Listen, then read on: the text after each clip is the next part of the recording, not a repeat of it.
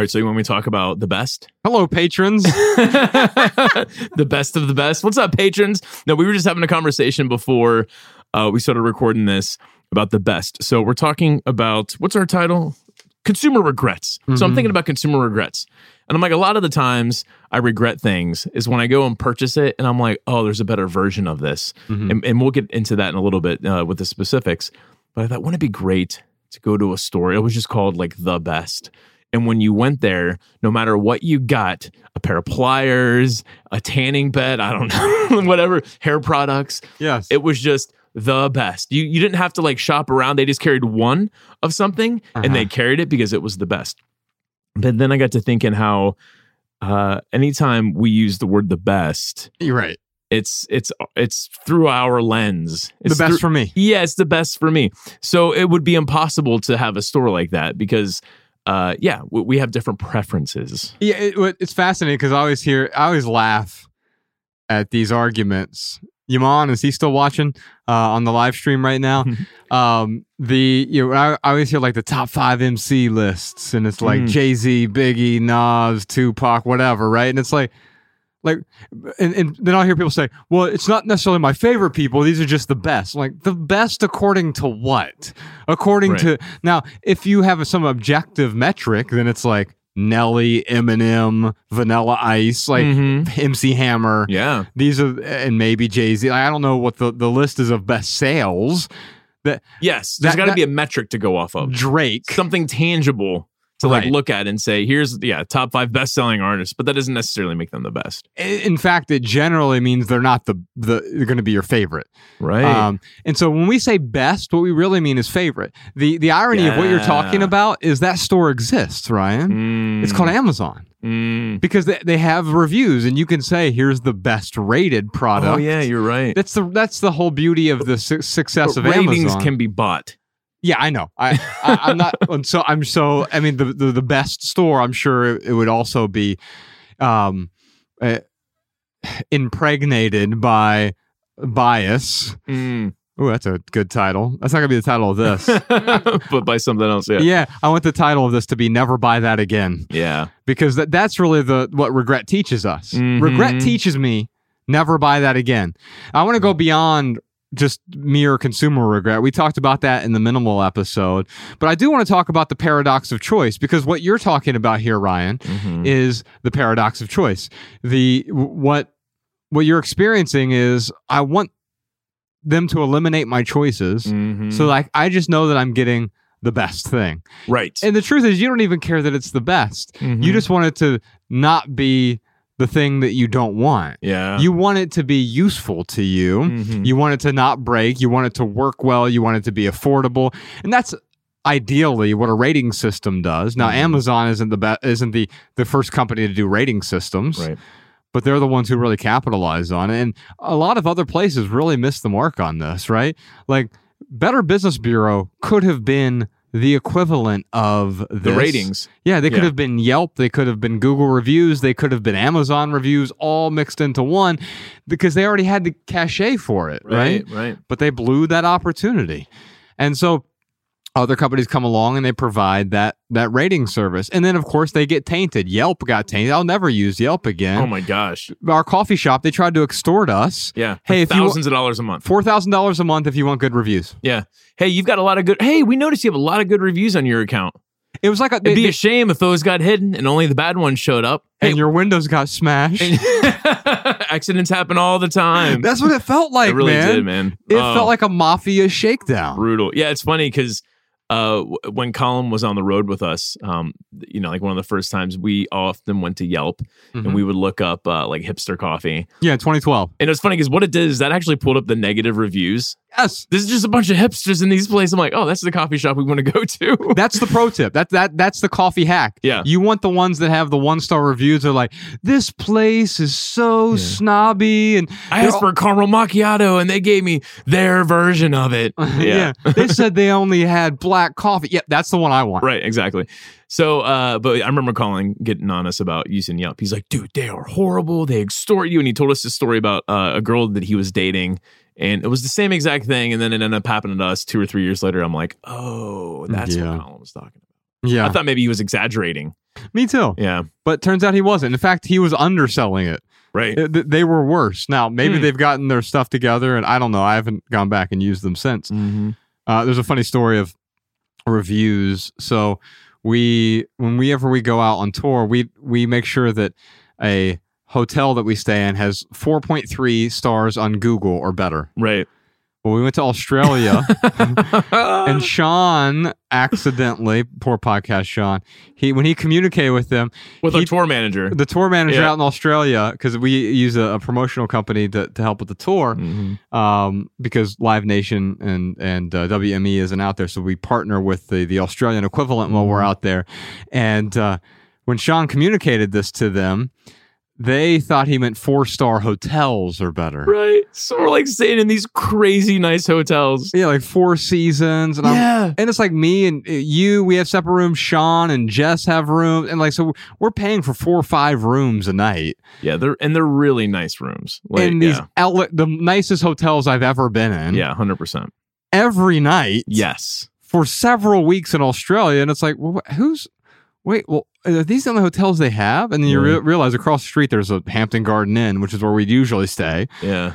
And it's like, oh no, there was clearly a miscommunication here. Yes. Yeah. It wasn't until like the third or fourth or whatever, second or third one, where I'm like, Simon, what is going on, man? And then it came out. He was like, well, mate, Sean told me that you didn't want to do anything below 4 stars. And I'm like, on Google, man. On Google. He's like, well, it's too late for that. Right. And so I think the lesson that we learned from that, because that's certainly a regret in the moment, like, oh, I regret not communicating more effectively, right? Often, direct communication, specific communication, making sure we're speaking the same language, it stops the regret before it starts. Yeah. That's how you kill the regret, how you let go of the regret. By not bringing it in the first place. Because had we communicated more effectively, hey, we prefer, at the time it was more than 4 stars. Now we've learned that it's 4.3 is the key. You get 4. I think it's because sometimes. Yeah, oh. I think it's because you can buy reviews. Yes, I'm serious. Yeah, No, there's been a couple where I remember that. I'm like, God, this on the stars say it should be okay, but it sure does smell funny in here. But these bed bug bites hurt. Oh man, luckily we have not come across that. You did once. Well, kind of. 2011. Well, we stayed in a hostel. Oh, yes. Okay, 100%. Yes, I got bit by bed bugs, but it wasn't. We got lucky in the fact that we haven't brought it anywhere with us. Right. Yeah. Yes, that's true. Yeah. And the funny thing is, like, we stayed at the same hostel in the same room. You got them, I didn't. Yeah. And they bit your back up, man. You look like Connect the Dots. Yeah. It was hot. Anyway, let's talk. So the paradox of choice, Ryan. Yes. We're talking about the store that has the best. The reason you couldn't do that is the exact reason we just illustrated with that example of Australia. Because we were staying in the best hotels, but they weren't the best for us. Now, why weren't they the best? Because they were too expensive. And so best is perspectival in that way as well. Yes. In the sense that, well, best for me also means that it's affordable. Because $600 a night for a hotel room instantly makes it not the best for me. And so like there's this weird sweet spot where you're like, okay, there's a $180 hotel room that is 10 times better than the $90 hotel room. Man. But the $400 hotel room isn't 10 times better than the $180 hotel room for me. Right. Makes me think about when we were on, what was that? It wasn't Good Morning America. It was when they flew us out to, like, one of the first national things we did. They flew us out to New York. CBS This Morning. Yeah, CBS This Morning. 2012. And 2011. They styled us, man. Like, you get off the airplane, you got someone there with your name. It was like, a black SUV. They dropped us off at a really nice hotel. Like, it was overlooking, like, Park. Oh my God, Central Park. I wanted to say Park Square. I'm like, but that's not it. Anyway, it's overlooking Central Park. Beautiful freaking room. And they were even like, hey, look, like, we know that you guys maybe you want to stay a couple extra days in New York. just go down to the front and you'll get our special discount. It's like a 35% discount on the room. You guys can stay as long as you want. And I went down there, and with the discount, it was like $500. I'm like, oh, I just like called up a friend, slept on their couch for a couple days. And that was better for me. Yes, that was the best option for you. Yeah. The problem with hotels or anything else is we run into this paradox of choice where we see all these reviews and they're all 4.2, 4.3, 4.4 stars or whatever. And then you're like, oh no, how do I choose between these 14 different hotels? Yeah. How do I choose between these 14 different cars? How do I choose between these 14 different jackets or 14 different pairs of pants? This is called the paradox of choice. The paradox of choice, we'll call this the more about less segment, although I got something else to read to you as well. So let's read some more about less. Paradox of choice is a theory by American psychologist Barry Schwartz claiming that after a certain threshold is reached, an increase in the number of choices will cause a significant amount of psychological distress. This distress, according to Professor Schwartz, can manifest itself in many ways. One way is through buyer's remorse. The theory states that buyer's remorse is created through increasing opportunity costs associated with increased choices. Opportunity costs associated with alternative choices compound and create strong feelings of dissonance and remorse. As the number of choices increase, it is easier to imagine a different choice that may have been better than the one selected. This is the danger of the paradox of choice, where, and it, by the way, we see it most pronounced now where? Social media and online dating apps. The reason it's harder to get into a relationship now is you have functionally infinite choices. And so the problem with that is, yes, there's always someone who's perceived to be better, and there always will be someone who's better in some way. Like if you prefer taller women, Ryan, you're going to find someone taller than Mariah. Right. Yeah. But it doesn't mean that she's better comprehensively, right? And better in the sense of dating someone. Now we start to commodify the human. It removes love from the equation altogether. It removes compassion, empathy, understanding, respect. When we say, oh, I can find someone better than you, that's functionally what we're doing when it's swipe right, swipe left, swipe right, swipe right, swipe left, swipe left. Yeah. We are facing the paradox of choice. Yeah. And these dating apps are quite often making people miserable because it's true. Quite often there is something better out there. Always. But you always have to select, even not making a decision is a decision. So you make a decision or your indecision becomes your decision. And then either way, you're still faced with that, oh, but there must be something better out there. It makes me think about when I was married, we were redoing our kitchen and we had to look at like these books with countertop samples or, patterns or whatever. I just remember like, you have to choose. Like, I can't choose. I was like, give me your top 3 favorite. But like all those samples of countertops, after a while, it was like, yeah, it's the paradox of choice. It becomes... and that's why we seek out good, better, best options, basically. Right. We tend to do this, even like with our Patreon supporters. Yeah. We have 4 tiers there because we added a new one, but we try to avoid the paradox of choice. By the way, I've been really enjoying this last month or so. If you are one of our VIP supporters, I'm not encouraging you to become one, but we've been doing some of these videos where we do some sort of celebration, some birthday video. Hey, Josh and Ryan, can you make a birthday video for my husband, for my roommate, for my mother, for my friend? And just saying, hey, thank you so much. Or whatever. Give us a message. It's kind of like Cameo, so we don't charge you anything for it if you're one of our VIP supporters. So you can just DM us on Patreon specifically, and we will make a video. We'll send it over to you, whatever special occasion that you have. While we're speaking of that, by the way, if you're one of the true fans or the VIPs on Patreon, all of our Love People Use Things events are becoming available. 1 a month, every single month we're releasing for you. Yeah. And we just released that New York one with Seth Godin and TK Coleman. And it was the most magical evening. When you watched it, was it better than you remembered? It was, yes. Or equal to? Yeah. Well, because sometimes like you look, hindsight was something like, oh, that was amazing. And then like you look at it and you're like, maybe that wasn't so amazing. It's almost always the opposite for me, but I understand what you're saying. Yeah. There have been a few times where that's happened. Right. But usually it's like, oh, I didn't.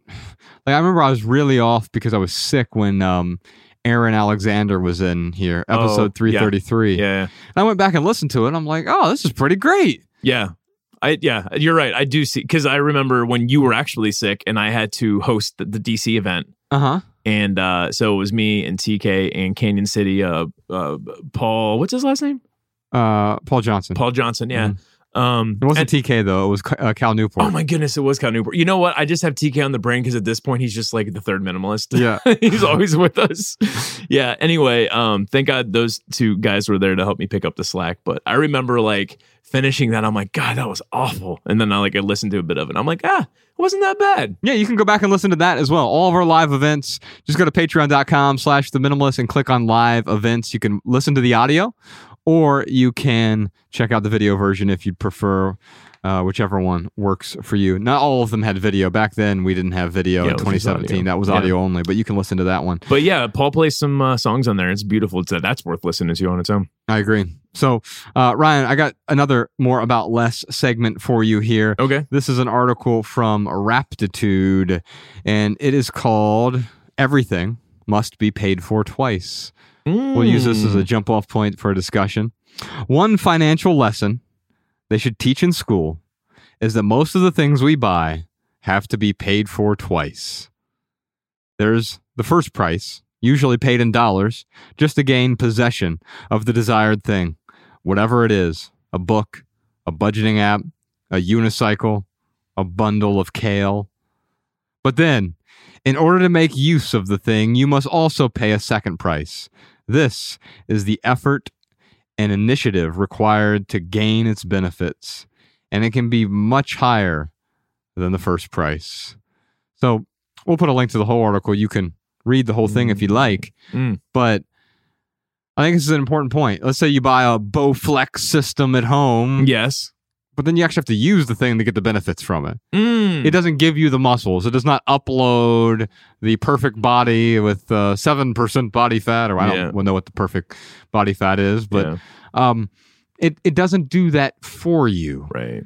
You paid the price, and yet you're going to keep paying the price if you don't realize how much it's going to continue to cost after the fact. Well, it's interesting because you got to pay for everything twice. It makes a good title, but it's so many more times than twice. Right? Yeah. I mean, think about a boat. My dad, he used to call it, bring out another 1,000. Yeah, that's the acronym. Yeah, there's just so much maintenance. You got to store it. Yeah, you got to fix it. You got to keep it running. And I couldn't imagine like these mega yachts. I guess if you're a billionaire, it doesn't matter. But like I was looking at this was a while back when MTV did something besides Teen Mom and Ridiculousness.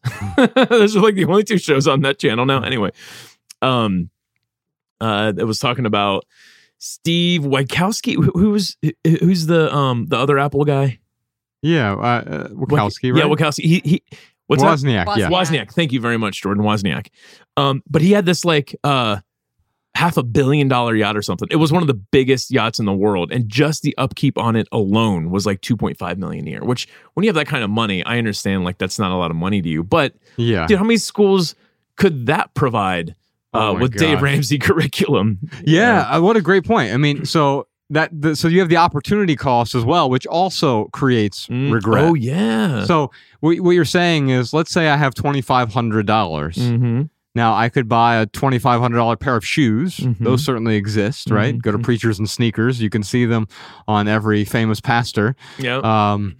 And you are spending $2,500 on sneakers. That's not immoral. It's not wrong, but you might feel regret when you're like, oh, but I would have rather donated $2,500 to provide the curriculum for 100 students for this Ramsey thing. By the way, if you're interested in that, patrons, we could really use your help.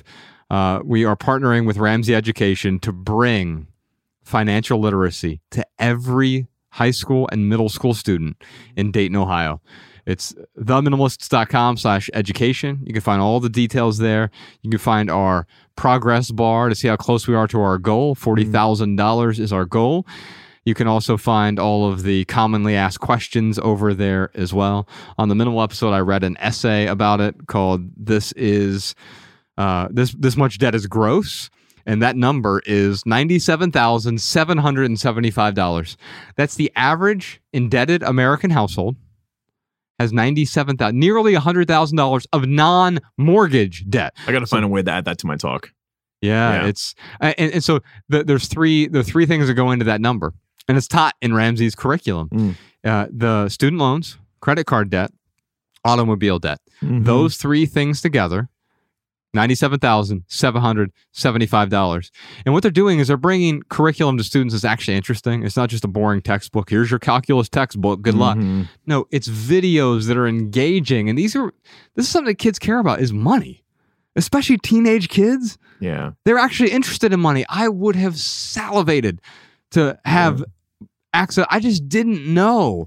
And it set me up for a life of pain for a long time, mired in a mess of debt and discontent.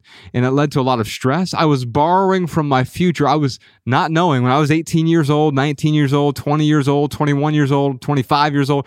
I was punishing my future self for a moment of pleasure right now. And I got the thing, and it didn't even give me the pleasure I thought it was going to give me most of the time.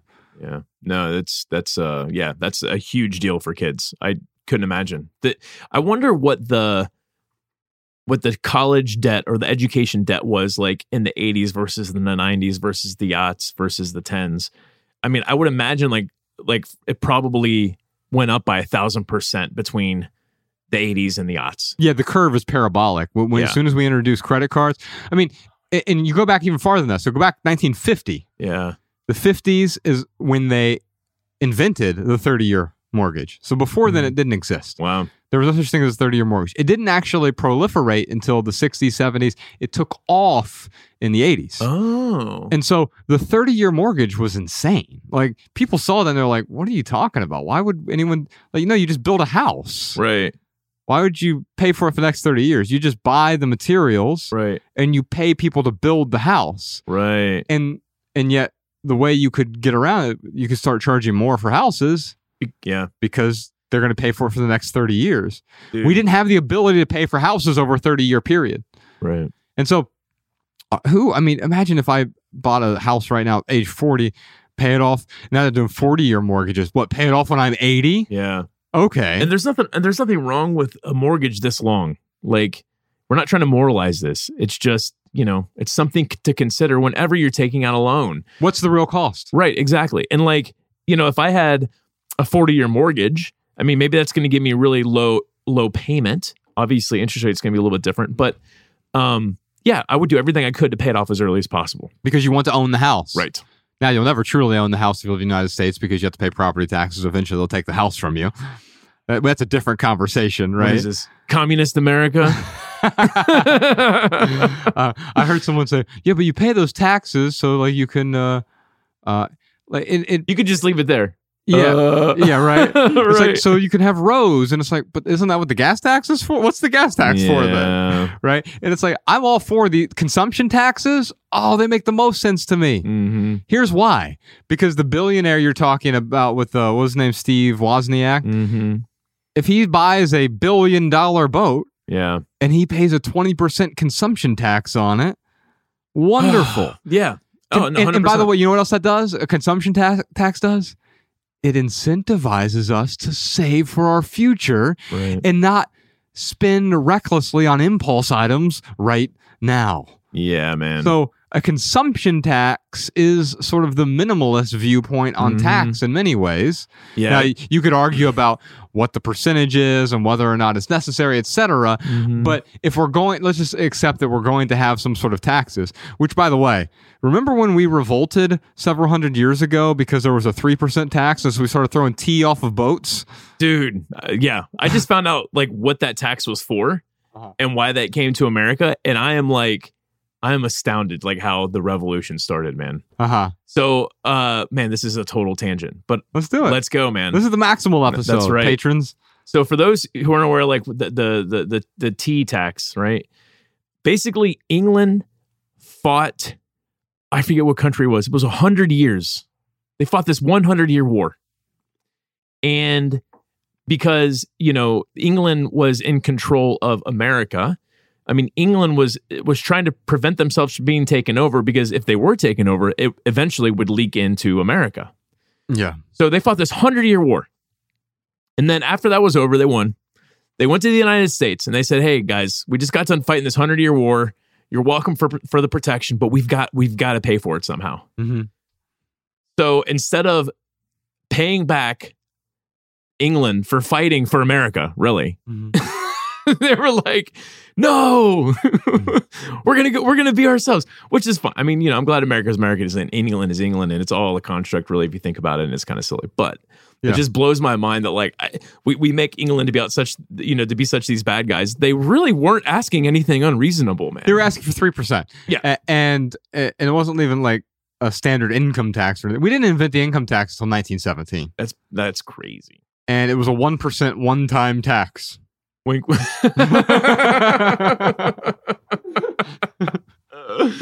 And once every year for a millennia. To be really clear, I am all for taxing for goods and services that provide for the greater good. I'm not Mr. Anti-tax.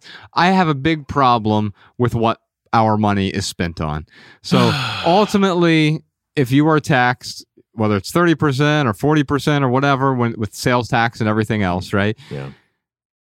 A lot of that goes to war, and I never had a say in war and funding violence. Right. I don't want to fund violence, which is a nice segue into the violence that occurred recently. The smoke has cleared, Ryan. Yes, a little bit, yeah. I've heard by the time this episode actually comes out, it'll definitely be cleared. We don't do current events on the podcast. No. And not so really. Mark this for a YouTube video, Danny Unknown. We do current relevance. Yeah, well, I just don't want to. We're not a news podcast, right? And so on this Maximal episode, I want to talk to you a little bit about when Will Smith smacked Chris Rock at the Oscars. Yes. So we put up a meme on Twitter. Yeah, but we'll get to that in a second. Oh, okay. So obviously, everyone who's listening to this knows what happened. If you don't, then you can figure that out. If you don't, then actually, don't even figure it out. Like, it's probably better you don't know. Yes. And so I was disgusted by this insecurity, by this mild violent act. It's relatively mild. It's still a violent act, but there's a scale of violence, right? And it's probably one of the least violent things that you can do. And here's a take I haven't heard, because I've heard all the takes so far, but it is simultaneously right and wrong. Yes, I feel the same way. And so if you are defending your wife or your partner, or she's defending you, that can be beneficial for your relationship. Yes. It doesn't mean the best way to do it is to immediately escalate to extreme violence. In front of millions of people. Or to any violence is extreme in general. Yeah. So imagine if he would have dropped a nuclear bomb on the Oscars. We would all say, well, that's absurd. Right. He shouldn't have done that. That's bad. Right. And so that's the most extreme form of violence. Slapping someone is probably on the low end. And so what we've seen people freak out on both sides without adding any sort of nuance here. Yes, him standing up for Jada is probably beneficial for the relationship, and it's a kind thing to do if she feels as though she needs you to stand up for her, because she's a strong, independent woman. I don't know that she needs Will Smith standing up for her at all, especially for a joke. She's a strong woman. Yeah. And so a strong person, right? Yeah. And yet Will felt compelled to take immediate, significant overreaction in that moment. And what it tells me is that slap had nothing to do with the joke, had 1% to do with the joke. Yeah. And had 99% to do with the insecurities that he's felt over the last few years because of things that have gotten out into the media about their open marriage, etc. Yeah. There's a lot of history that led up to this moment. And it's not just with, it is the stuff that you brought up, but there is some stuff with him and Chris Rock too, right? That like... Yeah, in 2016, he made a joke as well about Jada. It was a hilarious joke because she was boycotting the Oscars that year. And he said, her boycotting the Oscars is like me boycotting Rihanna's panties. That's funny. I wasn't invited. And it's a great joke. And the thing is, we have to understand that Chris Rock is a comedian, but in that setting, he is actually sort of the bully, like because Will Smith can't. The only way that he can fight back is to laugh at it. Right. By laughing at it, you no longer give it control. Right. Now there's a thing where I guess Jada has alopecia, which just means balding. Basically, it's an autoimmune condition that many people have. Yeah, a lot of things can trigger it. And so stress can trigger it, diet can trigger it, etc. Yep. Just our toxic environments can trigger alopecia and other autoimmune conditions, right? And yet the reaction to that is she's obviously beautiful, even with a shaved head. Yeah. And she seems so empowered to me. I don't understand why one wouldn't laugh at that joke. However, you're entitled to be offended. Yes. The truth is, though, as you and I often talk about, and this is part of the nuance of the whole situation, you can't be offended by me. Now, I know it really frustrates people, so let me break it down. I don't have the power to offend you. Absolutely right. Who has the power to offend you, Ryan? Yeah, Jordan. Yeah, right. Exactly. Me or Jordan. He's the only one that can offend me. And so what we're really doing is we are giving people the power to offend us, right? Yes, 100%. Yeah, I mean, if I always like to preface this too with just because I'm offended doesn't mean I'm right. Like when an emotion arises within me, it's not right or wrong, but it is very real. Yeah. And then I get to decide on how I react to that. And you know what blows my mind about this whole thing? So, sorry, we're not there yet. Keep going. Let's go there. Okay, so on Twitter, we had this hilarious meme that we put up. Describe it. It was the slapping incident. Yeah, so it was a picture of Will slapping Chris Rock. Yeah, and it was... over Will Smith, it said minimalism, and then over Chris Rock, it said consumerism. And it's a great metaphor. Yes, slapping the shit out of consumerism with minimalism. Yes. And the only thing where like there was actually some feedback because a lot of it was just criticism. And people were just like, unfollowed. It's like great. Okay. Oh no, like. I don't. My life doesn't revolve around follows. I don't know. Yeah. But and I don't want to hurt anybody's feelings either. Like that's not the intent. But sometimes you accidentally do that, and people were obviously had their feelings hurt. But there was one piece of feedback where someone did the Batman and the Robin, and they're like, I wonder if you could have just used this instead of the Will Smith. And I thought, that's a good point. Like maybe we could use that. But the whole thing is like it's Twitter. Like this is a relevant in the moment thing, right. And that's what made it a little bit more powerful and funny that I think. But here's what's crazy to me is that, people are talking about how offensive it is or how wrong it is, I should say, to get up when someone is telling a joke and just because they offend you, you have this adverse, very visceral, very negative, very inappropriate reaction. But it's funny because we told a joke and those people who were complaining about that were literally doing the same exact thing with this meme. They were having this inappropriate reaction to a joke. Yes. And in fact, ours was not glorifying it. That was the thing because Jess called me. Jess runs our social media account. She's amazing. Jessica Lynn Williams, Social Jess. And she's like, so many people are so outraged by this. Glorifying violence. Yeah, and of course it's not out there to glorify violence. But let's also recognize something. Let's not overreact and act like he did drop the nuclear bomb on the Oscars. 100%. He smacked someone, which he should not have done. It is wrong to inflict violence on someone else unless you're defending yourself, and then we have arguments for that. But of course, Ryan, you've been smacked before. I've been smacked before. Yeah. The funniest comment Jess read to me, she said, "You're propagating toxic masculinity." And the only time I've ever been smacked is by a woman, to be clear. Yeah. And pretty much, yeah. I've been punched by men, but yeah, as far as smacks go, yeah, it's been right. Me too. And you've been in fights. You've experienced violence, and you recognize that yes, there is such a thing as toxic humanity or whatever you want to call it. These things are corrosive to our well-being. Yes. And that word toxic is so overused. I think I'm just going to start using the word corrosive from here on out, because what happens when something's corrosive? When your battery starts corroding, well, you don't panic and start yelling at it and blaming it. Yeah. You simply address the corrosion. Now, one way that we can address this corrosion is through jokes. Yes. We can lighten the load of this whole thing. Yeah.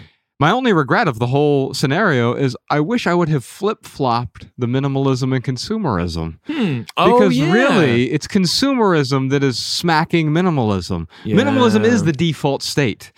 Our hunter-gatherer ancestors were all default minimalists. Yeah. And they didn't have to be minimalist because there was no other option. It's consumerism that is repeatedly smacking us in the face with advertisement, with impulse buys, with junk, with nonsense, with buy this, act now, supplies are limited. And it's making us miserable. They're lashing out with violent consumerism. I'm saying that tongue in cheek because it's not actual violence. Right. And what Will Smith did was forgivable, but it was totally unnecessary. There's nothing that can justify what he did. And it's clear that he was so detached from reality. Yeah. And there's so much pain and sorrow that we have to have compassion. And the thing that I told to Jess when people were lashing out to us is the same thing I would tell to Chris Rock right now. And it's the Jesus quote. Forgive them, for they know not what they do. Yeah. Will Smith doesn't know what he's doing in that moment. Because if he really understood what was going on here, he wouldn't be doing that in the first place. There are 100 other ways he could have defended his beautiful wife. And and it didn't require violence at all. He could have handled it with humor. He could have handled it afterward and said, hey, she was offended by that. I'd appreciate it if you'd apologize. There are a bunch of ways that you don't have to escalate to violence. I know you felt like you were defending her in the moment, but he didn't know what he was doing, because if he truly knew what he was doing, he would have never acted like that in the first place. Yeah. And I'd like to say too, like, there's something with just because we don't agree with something doesn't mean like we have to not understand it. Or I could say that the other way and just say, hey, like it's totally okay to disagree with something, but still understand where it's coming from. And like that actually is, I think that's a more compassionate place to come from, rather than just ascribing some malintent to whatever we're doing. Yeah. So it's like, I understand what he did. And if I was in the same situation, I don't know how I would react. I'll tell you. I mean, and you've had this with Bex. Like if someone's like messing with me or Mariah, I'm going to have a reaction to it.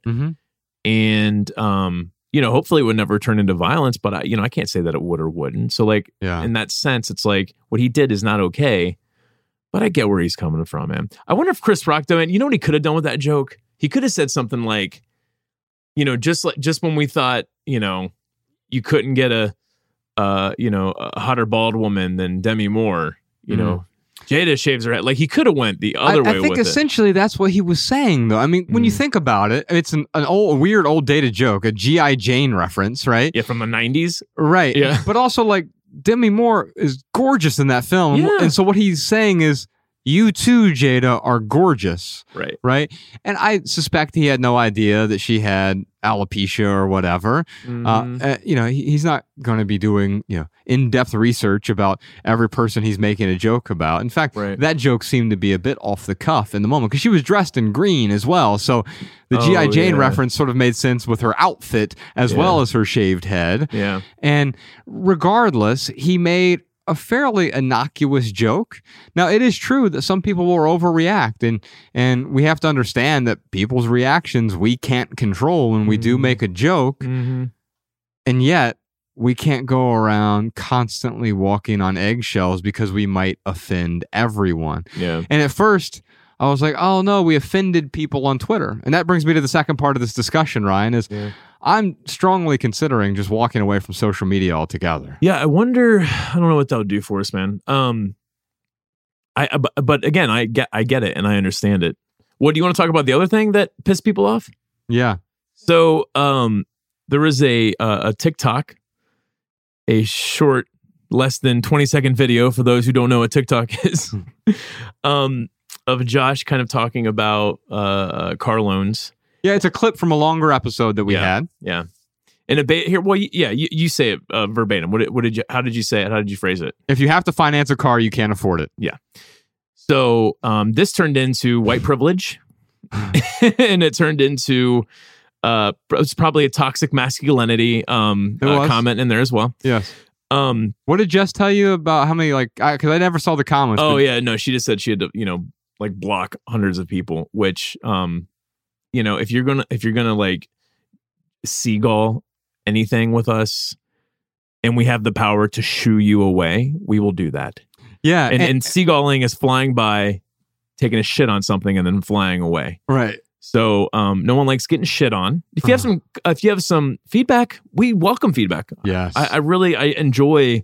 I'll give you a perfect example. I forget what we had said, something about professional organizers, about how whatever it was an off the cuff comment about how organizing doesn't work, and something about, and somehow we linked that to professional organizers, and someone emailed me with a very heartfelt email and was like, hey, look, we understand more than anyone that the best way to get rid of stuff, or the best way to organize stuff, is to get rid of it. And it was great feedback. And I'm like, oh, they have a really good point. Like, maybe we should reframe that a little bit differently as we move forward. Yes. So we are totally receptive to feedback, and we appreciate that. And we're happy to admit when we're wrong. Mm-hmm. The problem is that people saw that video and they moralized it. Oh, Josh is saying that if I have a car loan, that means I can't afford it. And if I can't afford it, that's bad. And therefore I am bad. And right. I should feel shame. Right. And that's not it. In fact, I called TK Coleman afterward. We were talking about some stuff. I said, hey, let me run something by you, because I just talked to Jess and she said that this thing we did went viral, but so many people were offended by the fact that I said that if you have to finance a car, you can't afford it. And he said, well, what else did you say? I said, well, that's literally the clip. Yeah. He goes, that's the definition of financing. Now, TK is a economist expert. Like, he works for Fee. He's a director of over at Fee. And so, like, he understands economics. Yes. And he's like, you were just describing what financing is. I don't have the capital resources to purchase the thing I want to purchase, so I have to get the capital from someone else because I can't afford it. Right. Let me be clear here. Mm-hmm. I can't afford a Lamborghini. That's not wrong. It's not bad. Right. If I wanted to buy one, I'd have to finance it in order to afford it, because I can't actually afford it. Mm-hmm. Maybe I could afford the monthly payment. I have no idea. But I certainly can't afford to buy one. If I wanted to buy a house that's, whatever, $1 million, I couldn't afford it. You'd have to finance it. I'd have to, and that doesn't mean it's wrong. It just is. And I think understanding is the important part here. Yeah. That people get outraged because, as you said, the self-righteousness leads to the moralizing leads to the self-righteousness. Mm-hmm. He must be saying, I'm a bad person. Yeah. No, I was simply illuminating the fact, and I'm sorry that some people got offended by this and misunderstood it. And so I want to be clear here. If you have to finance something, no, you can't afford it. If you want to finance it, that's not bad or good. It's up to you. It just is, yeah. But simply understanding, like, oh yeah, maybe I want to wait until I can afford the thing. Yeah. I'm going to do that. Or no, I don't want to wait. I am going to finance the thing because I need it for XYZ reasons. Yeah. Now, personally, I can tell you what I would do. I would only finance a mortgage. And even then, I'm going to try and pay it off within 10 years. Right. Within 15 for sure. Mm-hmm. And I'm not going to finance anything else. Right. I'm not going to put anything on long-term credit card debt. I'm not going to finance a car ever. Mm-hmm. Right. I'm not going to finance student loans or anything else. Right. And I've done all those things. Sure. And what I've recognized and the wisdom I'm trying to pass on to folks is that when I finance something, I'm giving away a piece of my freedom. Yeah. And it's not worth it to me to give away my freedom to acquire something today. I would rather wait and acquire that thing when I can actually afford it so I don't have to part with a piece of my freedom. Yeah. You know, I hope this isn't coming across as defensive, like the conversation we're having, because we're not trying to defend ourselves as much as we're trying to help people understand like where we are coming from. And the reason why that's important, I mean, yes, we all want to be understood, and there's probably some very selfish, solipsistic thing where I'm like, no, people need to understand me. But, you know, it goes a little bit deeper than that. Like what we do as the minimalists, what we do best, I think, is we help people make decisions for themselves. And we don't do that through shaming. We don't do that through making people feel guilty. We just do that with helping people see the way things are. At least that's what I'm trying to do. And so to simply call out, you know, debt or whatever you're financing, to say, hey, you can't afford it if you have to finance it. It's just trying to help people think critically. It's trying to give people, and you're right, I don't want to come off as defensive either, because to be frank, I don't care what you do. I want to provide you with an additional perspective, because in our society, the only way we can afford something, we think, we've been told, we've been lied to by corporations. We've been told the only way you can afford this is if you finance it. And that's why the average car payment is over $500 in 83 months. The average household that is indebted in America has $97,775 in non-mortgage debt. That means we're buying a bunch of things we can't afford. That's not wrong. It's not bad, but it puts us in this prison of debt. And if we can help a few people avoid that prison of debt, we can help expand the freedom of the average person who's listening to this. I love you and I have compassion for you. And I don't want you to be imprisoned. If you don't want that debt, I want you to know there are other ways to avoid the debt. There's a great book called Debt Free Degree by Anthony O'Neill that shows you how to get through college without debt. There's the Total Money Makeover that shows you how to buy a car without debt, right? How to budget without debt. And of course, Dave Ramsey will show you how to live without credit cards. You don't need a credit card. We got through life without credit cards for a long time. A credit score is functionally irrelevant if you don't need debt. In fact, a credit score is not a credit score. It is merely a debt score. And you can get by without one. Now, you don't want a bad credit score. That means that you've done something that that will adversely affect your ability to pay something in the future. Yeah, a 0 credit score, though, is better than like a 300 credit score.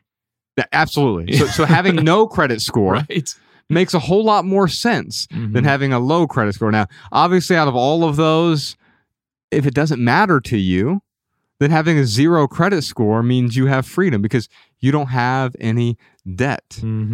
And it is still possible, by the way, to get a mortgage without a credit score. It's called underwriting. And by the way, real mortgage companies, they don't really look at they run your credit to make sure you haven't screwed anything up. You haven't screwed anyone over, right? But they look at your finances, right? They look at how much, do you have the ability to pay? Because you could have the best credit score. You can make $10,000 a year and have an 800 credit score. Right. But a mortgage company is not going to give you a mortgage with an 800 credit score, but $10,000 a year. Yeah. It's just crazy to me how that word you used, underwriting, it has such a negative connotation with it. Because really? Because of 2008. That's why. Oh, yeah. That's why, the crash happened. But yeah, it's not necessarily a negative thing. I don't know if anyone else was thinking that when you said that, but I was like, underwriting, like for some reason, it's a pejorative to me. Yeah, no, that's a different kind of underwriting. Right. Yeah. And so underwriting just means you're looking at the elements that are required to pay for the loan. Now, yeah, banks bought up these large securities in 2008 before they're basically buying crappy loans and packaging them together. It was a huge debacle. Yeah, it was a borderline Ponzi scheme. Oh, it definitely was. That's what, The Big Short, is that the dramatized version. Yeah. It's an unbelievable movie, and yeah, docudrama they call it, I think. It's great. Anyway, Ryan, I wanted to move on here. Let's talk about our top 3 consumer regrets. We had this question from Sage. Sage said, what are Joshua and Ryan's top 3 consumer regrets? My first one is that private jet we bought. It is an arm and a leg. I don't regret it at all. I'm happy without my arm and leg. Oh, man. No, we have some, I mean, let's talk about regrets real quick in this sense that if I regretted something doesn't mean I still regret it today.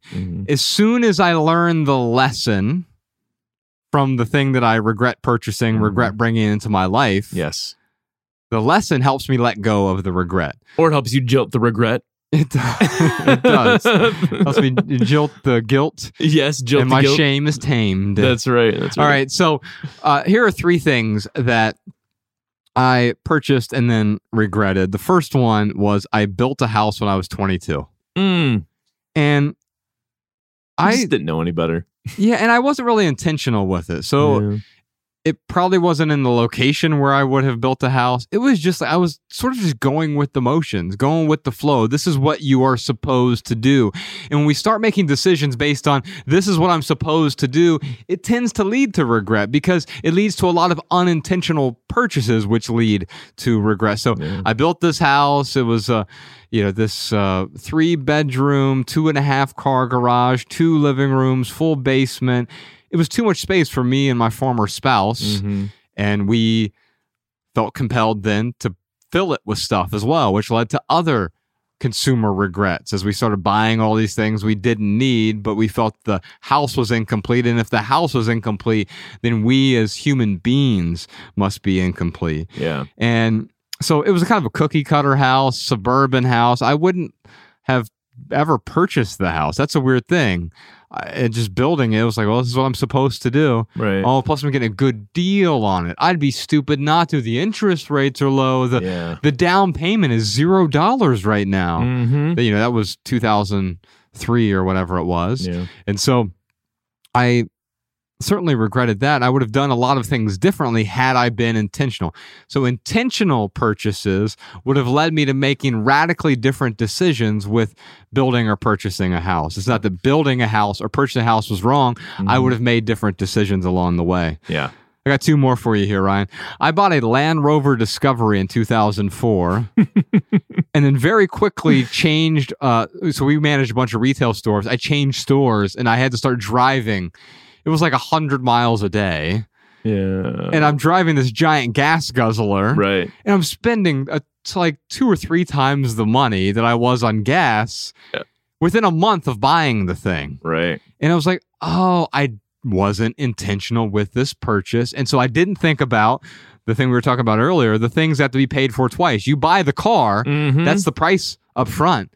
But the gas is the second price, and the oil changes and the maintenance, and a Land Rover has all the maintenance charges, right? Isn't there a company in LA that literally their whole business is predicated on you bring your brand new Land Rover to them and they just automatically fix everything they know that it already has a problem with? There is that joke that they're known for leaking on the lot. Right, yeah. And I don't know if they still do, but they did back then. And so there was a ton of maintenance. Eventually, I sold it relatively quickly at a huge loss, which led to more regret.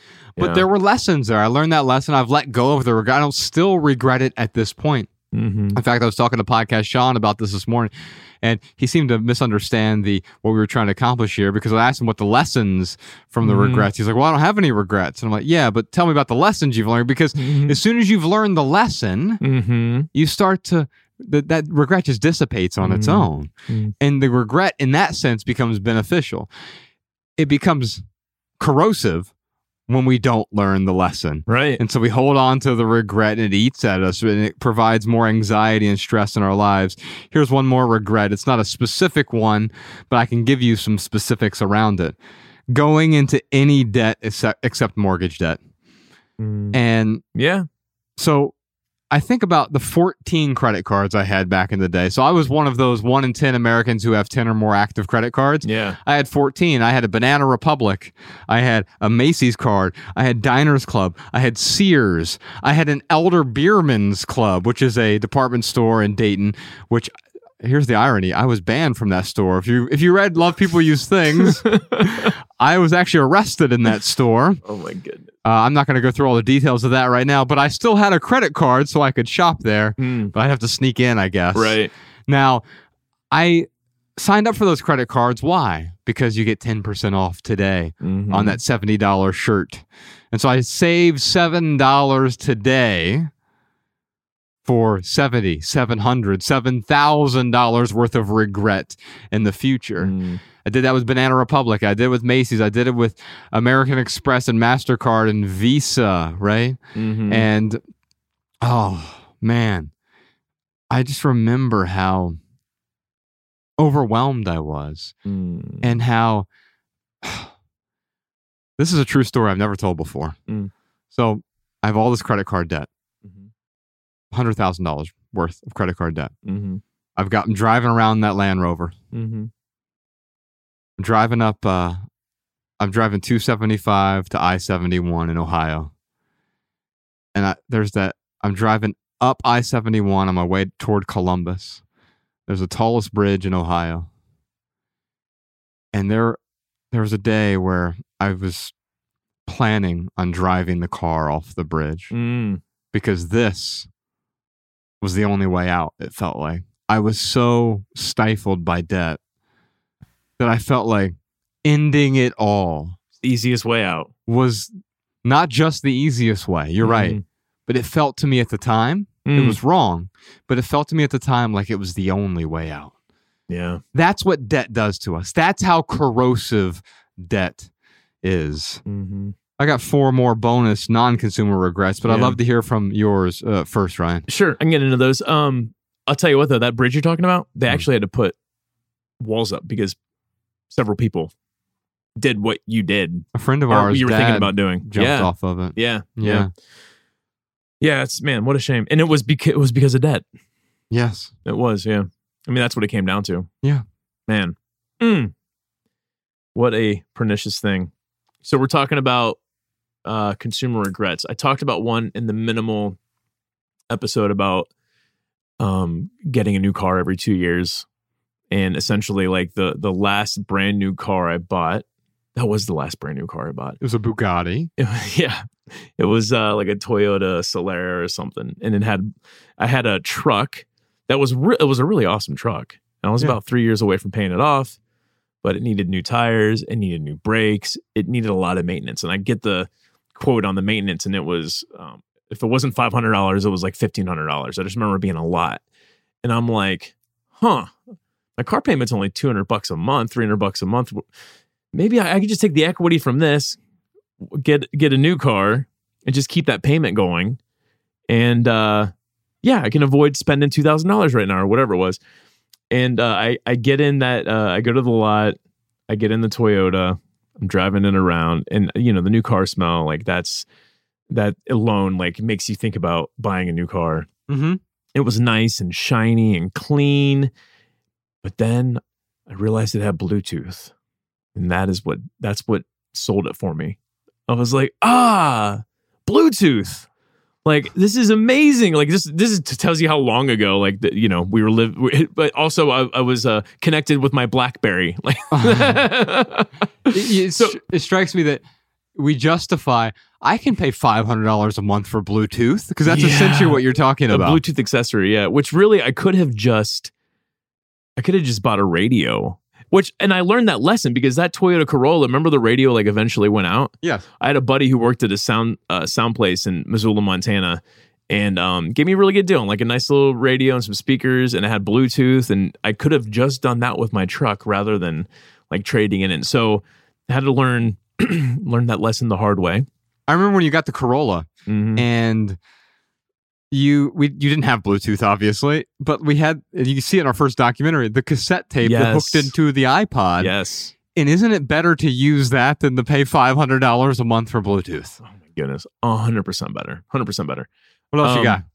Then, I remember when we first started down the minimalism road, I needed a shaver. So I went to, whatever department store to get a shaver. And there's all these options, paradox of choice, right? Like, oh man, like, I don't know. How do I know which one's which? Amazon wasn't really a thing. So it's not like I could really look at reviews. Nor did I feel like I needed to go look at reviews for something to shave my scruff. So I'm like, well, I'm a minimalist. I'm doing this because, I want to regain control of my time. And the way I can regain control of my time is by regaining control of my finances. So I'm going to get like the cheapest, the cheapest shaver that I can get. And it lasted about, I think the warranty on it was 30 days. It lasted about 30 and a half days. And I was so mad because it was just a piece of junk. And the regret there was not A, doing a little bit of research beforehand, and B, I could have just I could have just spent a little bit more money and got the better quality item. Yeah. And instead of like trying to, and almost in a way, I kind of look back at like me being self-righteous in that situation. I'm a minimalist. I'm going to spend as little money as possible. So, that's another lesson I learned. Like, just because you're a minimalist doesn't mean you have to be cheap. Yes, I think that's important because there are these extra costs, the cost of replacing the thing when we buy the cheap thing. So that's another way. You weren't actually being intentional because you were looking at one dimension of three dimensions, right? You were looking at merely the price point. Well, the best price point is not to buy it at all because then you pay $0. But that also doesn't get you what you want. Yeah. So not buying the thing didn't get you what you want. Buying the cheapest version of the thing didn't get you what you want. Yeah. Both of those things would lead to regret. Yeah. But also buying the $5,000 gold-plated shaver would lead to regret as well. Yeah. And for you, the best thing was somewhere in between, much closer to the $0 item, but something that is going to last a while. In fact, that's what intentional purchasing does. It allows us to buy the thing so we can stop worrying about the thing, replacing the thing, buying another thing, getting a better version of the thing. We get the thing that is enough so we can move on and stop worrying about the purchase at all. Yeah. Yeah, man. And then the third one, like, I just thought about, because when this question came up, I'm just kind of listing the first things that came into my mind. The third one was when I first got my cat, I bought him, I wanted to make his life happy. So I bought him all kinds of cat toys. So I bet you that cat had as many items as I did personally. And it wasn't your cat into a hoarder. Yeah, it wasn't until I did turn my cat into a hoarder. All the pet accessories. It wasn't until my girlfriend at the time, her daughter, was over and she was like, "Why does he have so many cat toys?" I'm like, "The more he has, the happier he's gonna be." Just like me, I'm miserable. Yeah. But really, yeah, right, exactly.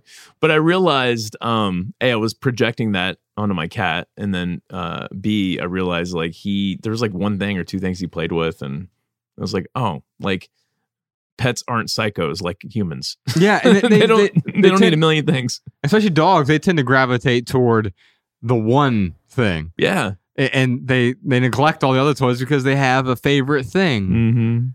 And the irony of that is that's what we as humans do as well. We can have 10 pairs of shoes, but what do? We gravitate toward our favorite pair, right? Yeah.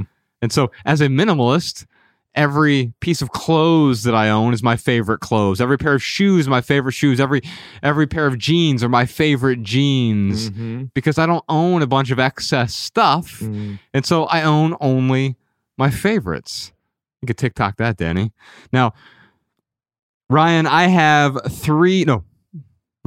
4 bonus non-consumer regrets. Minimalist. So this isn't buyer's remorse. This is just remorse. Here's one. And I've let go of the regret on these, but these are ones that were much harder to let go of. Not leaving my job sooner. I was in a career for all the wrong reasons. For the status, for the money.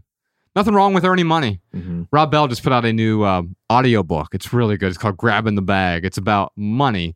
And so it's sort of the other side of money. I was talking to Alabama about this yesterday. But you know how Dave Ramsey talks about the facts and figures of money and paying off debt, et cetera. And it's super, super helpful, especially with money, something mechanical like money, right? Well, Rob Bell talks about the feelings, what he calls the spiritual underpinnings of money. Because we all know, and Dave Ramsey talks about this as well, money isn't just about the math of things. If it was, none of us would go into debt because we'd realize that, I can't afford the thing, so I'm not going to buy it. We go into debt because of the spiritual underpinnings of our money, the association that we associate with money. It's going to make me happy. It's going to make me complete. It's going to make me better. It's going to make me new and improved. It's going to make me sexier. It's going to make me feel better. It's going to solve my problems. So I might as well go into debt. And one of the things that I did was I stayed in that corporate job for so long because it paid well. And it funded a lifestyle. I didn't even connect the dots. It funded a lifestyle that was making me miserable. Yeah. So it paid me a lot of money to make me miserable. Now, nothing wrong with money. I could have done something much better with the money I made in the corporate world. I didn't. I made really good money, but I was broke. Well, why was I broke? Because of the spiritual underpinnings of the money. I told myself I needed to impress other people with watches or jewelry or suits. Here's the truth. No one cared what I was watching or wearing. No one cared what I was driving. No one cared where I lived. And so I cared, but I was pretending as though everyone else cared. That's why if you come over to my house today, it looks nice, but it looks nice for me, right? It's not about impressing anyone. I don't ever have company. It's me and Bex and Ella and occasionally you and maybe Mariah. And that's about it. Jordan will come over if he's filming something. And then Ella will try to take pictures with his camera. And anyway, what I've realized is that I was so busy trying to impress other people that I was depressing myself. Give you a couple more things. Not spending enough time with my mom before she died. Yeah. That's my biggest regret in life. And that's one that's been hard to let go of. Yeah. I'd love to have her on the podcast. Oh. That would have been great. Yeah. Oh, that would have been hilarious. Oh, man. Yeah. So many stories. Yeah. I love telling these stories to TK because he's Catholic. And my mom was a devout Catholic. And she used to be a nun before me. But then she has the most wild stories. She has stories of her. I can't even. Yeah. Don't do it. Yeah. We'll save this for some other time. Well, in fact, let's do a whole podcast episode. We'll save that for the Minimalists Only fans. I know exactly what story you're talking about. There are quite a few like that. Yeah. Here's another one for you. Any medical and health regrets? I'm never happy that I'm so glad I ate the whole cheesecake. Yeah. Oh, I really wish I would have eaten more tortilla chips yesterday. I wish I would have taken more antibiotics. Oh, right. And now there are times where antibiotics save people's lives. Yes, of course. But we prescribe things so willy-nilly in this country. So I took a disproportionate amount of antibiotics in my 20s that were unnecessary to take, right? And so any sort of health things, anything that we do to our health, I never say I wish I would have done more of that thing that has been toxic. So anything that is corrosive to my life ends up being a regret. And if I don't learn the lesson from it, I just keep doing it, and it creates more suffering. And finally, I'll tell you, here's one regret that I didn't realize, and sometimes you just don't know. You can try to be as intentional as you want, and there's still going to be some twinge of, it didn't work out. This studio space we're in right now, it looks beautiful. Yeah. And yet, that beauty does not translate as well on camera as it does in person. So you see these beautiful paintings that are behind us, and I can assure you, and you go to the wide angle here if you're actually watching, the studio itself is stunning. Beulah did the most amazing job with the color palette, the sound panels, the couch, the paintings, the desks, this desk, the microphone stands, all this other stuff that we figured out together. And it hasn't translated the same way on camera as it does in person. And so is that a regret? Yeah, it's a regret in the sense that, oh man, I thought one thing was going to happen because the space is beautiful. But it simply doesn't translate on camera. And that means we're probably going to have to change our backgrounds in the not too distant future in order for it to resonate more on camera. Here's the irony of that, Ryan.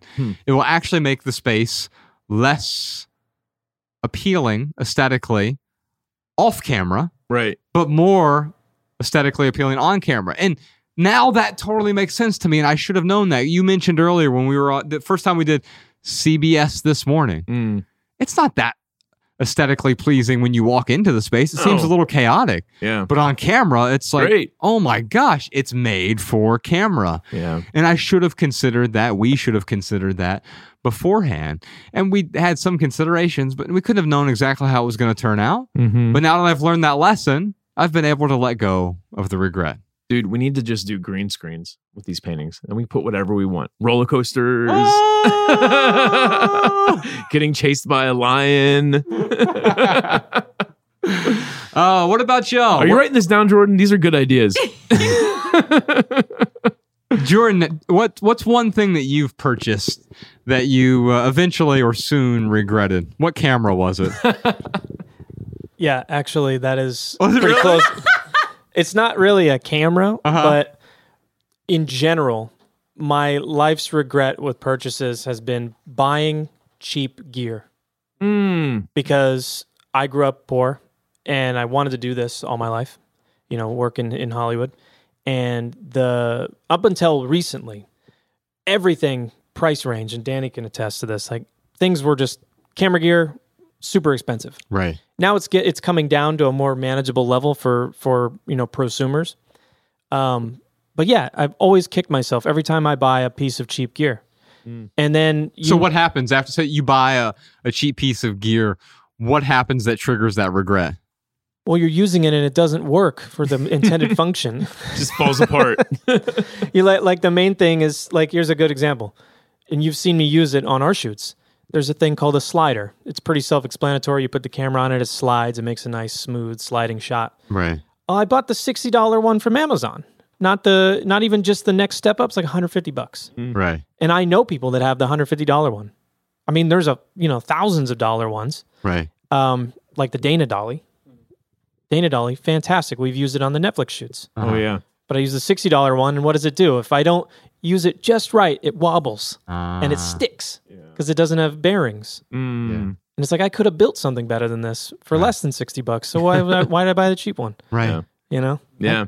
That's such a good point. And it's similar to what Ryan's shaver, but with yours, it's also that it's not that it breaks down necessarily. It just doesn't work as you intended it to work. Right. And so anytime we try to save money, it often costs us a lot of stress. And even if you couldn't afford the $150 thing at the time, Jordan, you could have effectively put it on layaway by saving up a little bit more and doubling or tripling the amount of money you were going to spend. And then what are you really doing with that? By paying the extra $90, you're actually paying to avoid a lot of the problems that you're going to soon encounter. Well, to continue that statement, in my experience, I've sometimes, like the most recent one was my camera, the stills camera.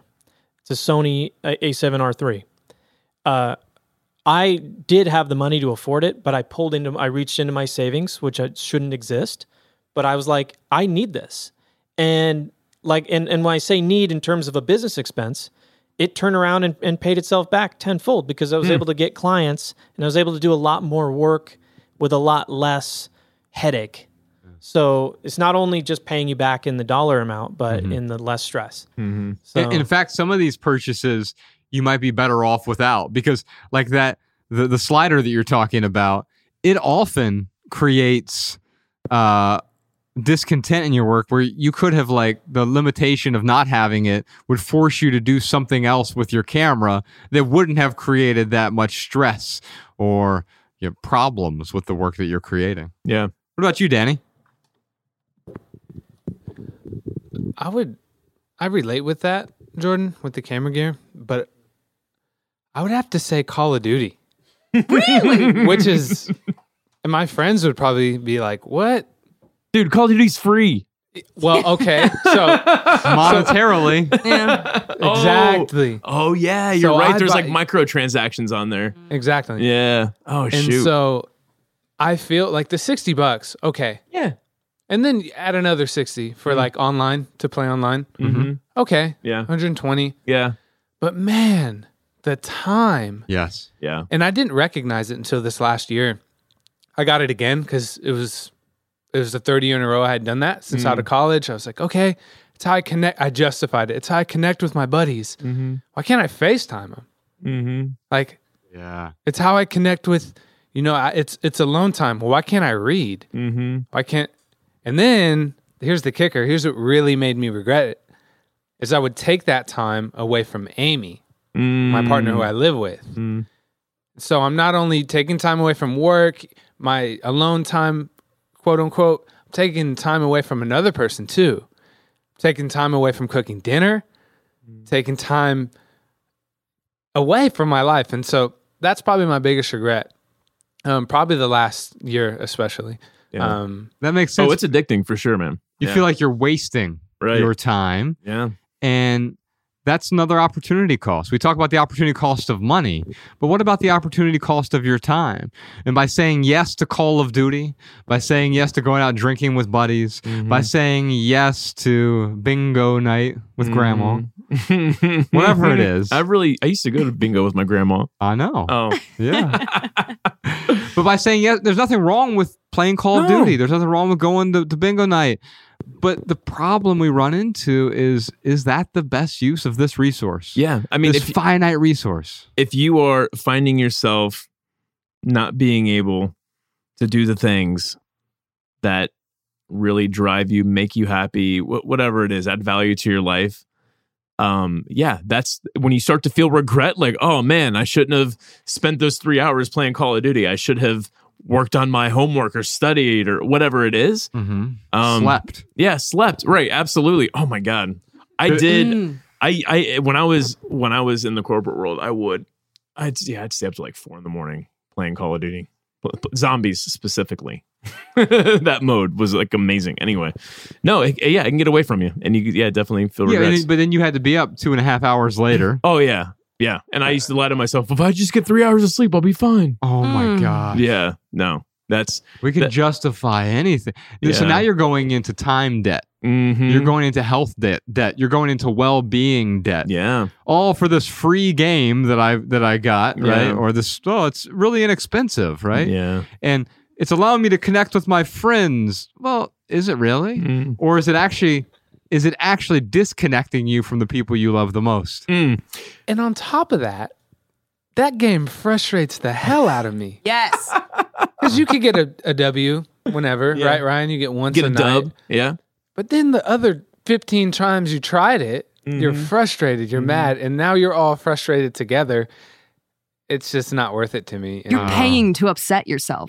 Yeah, it's Yeah. like rooting for the Utah Jazz. Yeah, I saw a meme. It said, we shouldn't make fun of people who play video games on easy mode because the whole point of playing a game is to relax and have fun, not Say to like it. stress yourself out and get angry. Yes. What about you, Malabama? Oh man! Well, before we go to Mal, I just want to say, I just want to go back to Jordan for 1 second. I think there's a really valuable lesson in if you have a hobby or a profession that you're spending a lot of time on. Like, I think that's where you do give yourself permission to spend a little bit more money and buy the quality thing. I think, yeah. Once you realize that you can't do what you need to do Mhm. without it, Mm-hmm. I think it's also important to realize that constrain yourself for as long as you can. And I can tell you with Jordan, I think it's one of the reasons he's so skilled. Mm. I mean, he has an innate talent, but he is so skilled because he didn't have a lot of the tools early on. So he had to do some stuff to sort of improvise. Mhm. You say that's a fair assessment, Jordan? Oh yeah, I was gonna say one of the things. This is on. Yeah, I'm one of the only people I know that's in my age group that can use manual focus really well. Wow. Most That's people awesome. can't. Everyone's like, what does that mean? Like, Yeah. I can actually and you've seen me do this you infinity the lens, and I can have it down like I'm a military person. Like they say go, I can just pick it up and get focus in like one turn. Yeah. And that's because the only thing I could afford, and this is for the camera people that might be watching, is Canon FD lenses from the 80s and the 70s. They were cheap lenses, but they're all manual. And it was like, well, I can get them all instead of getting, using the cheap kit lenses that are actually worse than the old 80s lenses. Right. Yeah. And I got really good at that. Yeah. And nowadays, sometimes I default to that because it's a better quality product, than relying on autofocus. Yeah. So Yeah, I think that's it's just important. one little For skill, sure.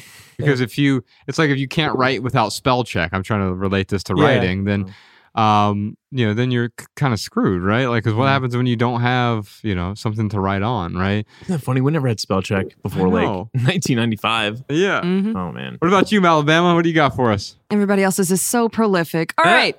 Malabama's problem comes from the fact that she, number one, does not enjoy shopping, but when she needs to shop, she has to have someone go with her. And a circa 2009 Mallory went shopping in a Rue 21 with a friend that did not quite have the same tastes as her and was very encouraging about a pair of lime green python print skinny jeans. Yeah. And- Josh, you'd look great in those. Thank you. Yeah. That's actually what I'm wearing right now. They can't tell because of the desk that's in the way. Yeah, Go to the that's- wide shot. That's on the OnlyFans. You're right. Yeah, it doesn't feel nearly as like important or pivotal as these other things, but it was a really big regret that I somehow still carry 10 years or more than 10 years now later of just this moment that was tangibly me trying to impress somebody else or feel included in something else. And surprise, I never wore them. I was too scared to wear them Oh, wow. out in public because I was afraid of what people might come up and confront me and say to me about the assumptions of wearing these gaudy jeans. I call these aspirational purchases. Yeah. We see something on a mannequin. We see someone wearing a leather jacket that might look great on us. We see someone wearing this pair of pants that are python print pants. We see the leopard patterns. We see tight leather pants. And they look great on some people. But then you realize, like, wait a minute. I'm not the leather pants guy. You aren't? Wait, it's funny. Tweet that podcast, Sean. Dude, you really have to be careful when you go to the store with the mannequins. When something looks really good on a mannequin, first off, like look behind it and see if it has that little clip Yes. that like pinches it and forms it to the mannequin. And oh, by the way, the other thing is mannequins. I'm starting to see some normal mannequins because like it's now becoming appropriate or more appropriate or in vogue. I don't know how you want to say it, to have like these like plus size mannequins, which actually do make sense because most people aren't skinny with great bodies. And the mannequins, they have, back in the 80s and 90s, they were the sexiest bodied mannequins that you could have. Yeah, they're basically the statue of David. Right, exactly. So, right, that's 100% right. And then, like, you see a clothes on them, you're like, oh, I'm going to look like that. It's like, no, the clothes are deceiving you. Like, it's the body that you're actually looking at. Yes. You would look really good with that body with that shirt on. That is true. Yeah, and also if you took the shirt off, you'd look really good without it. Even better, yeah. Yeah.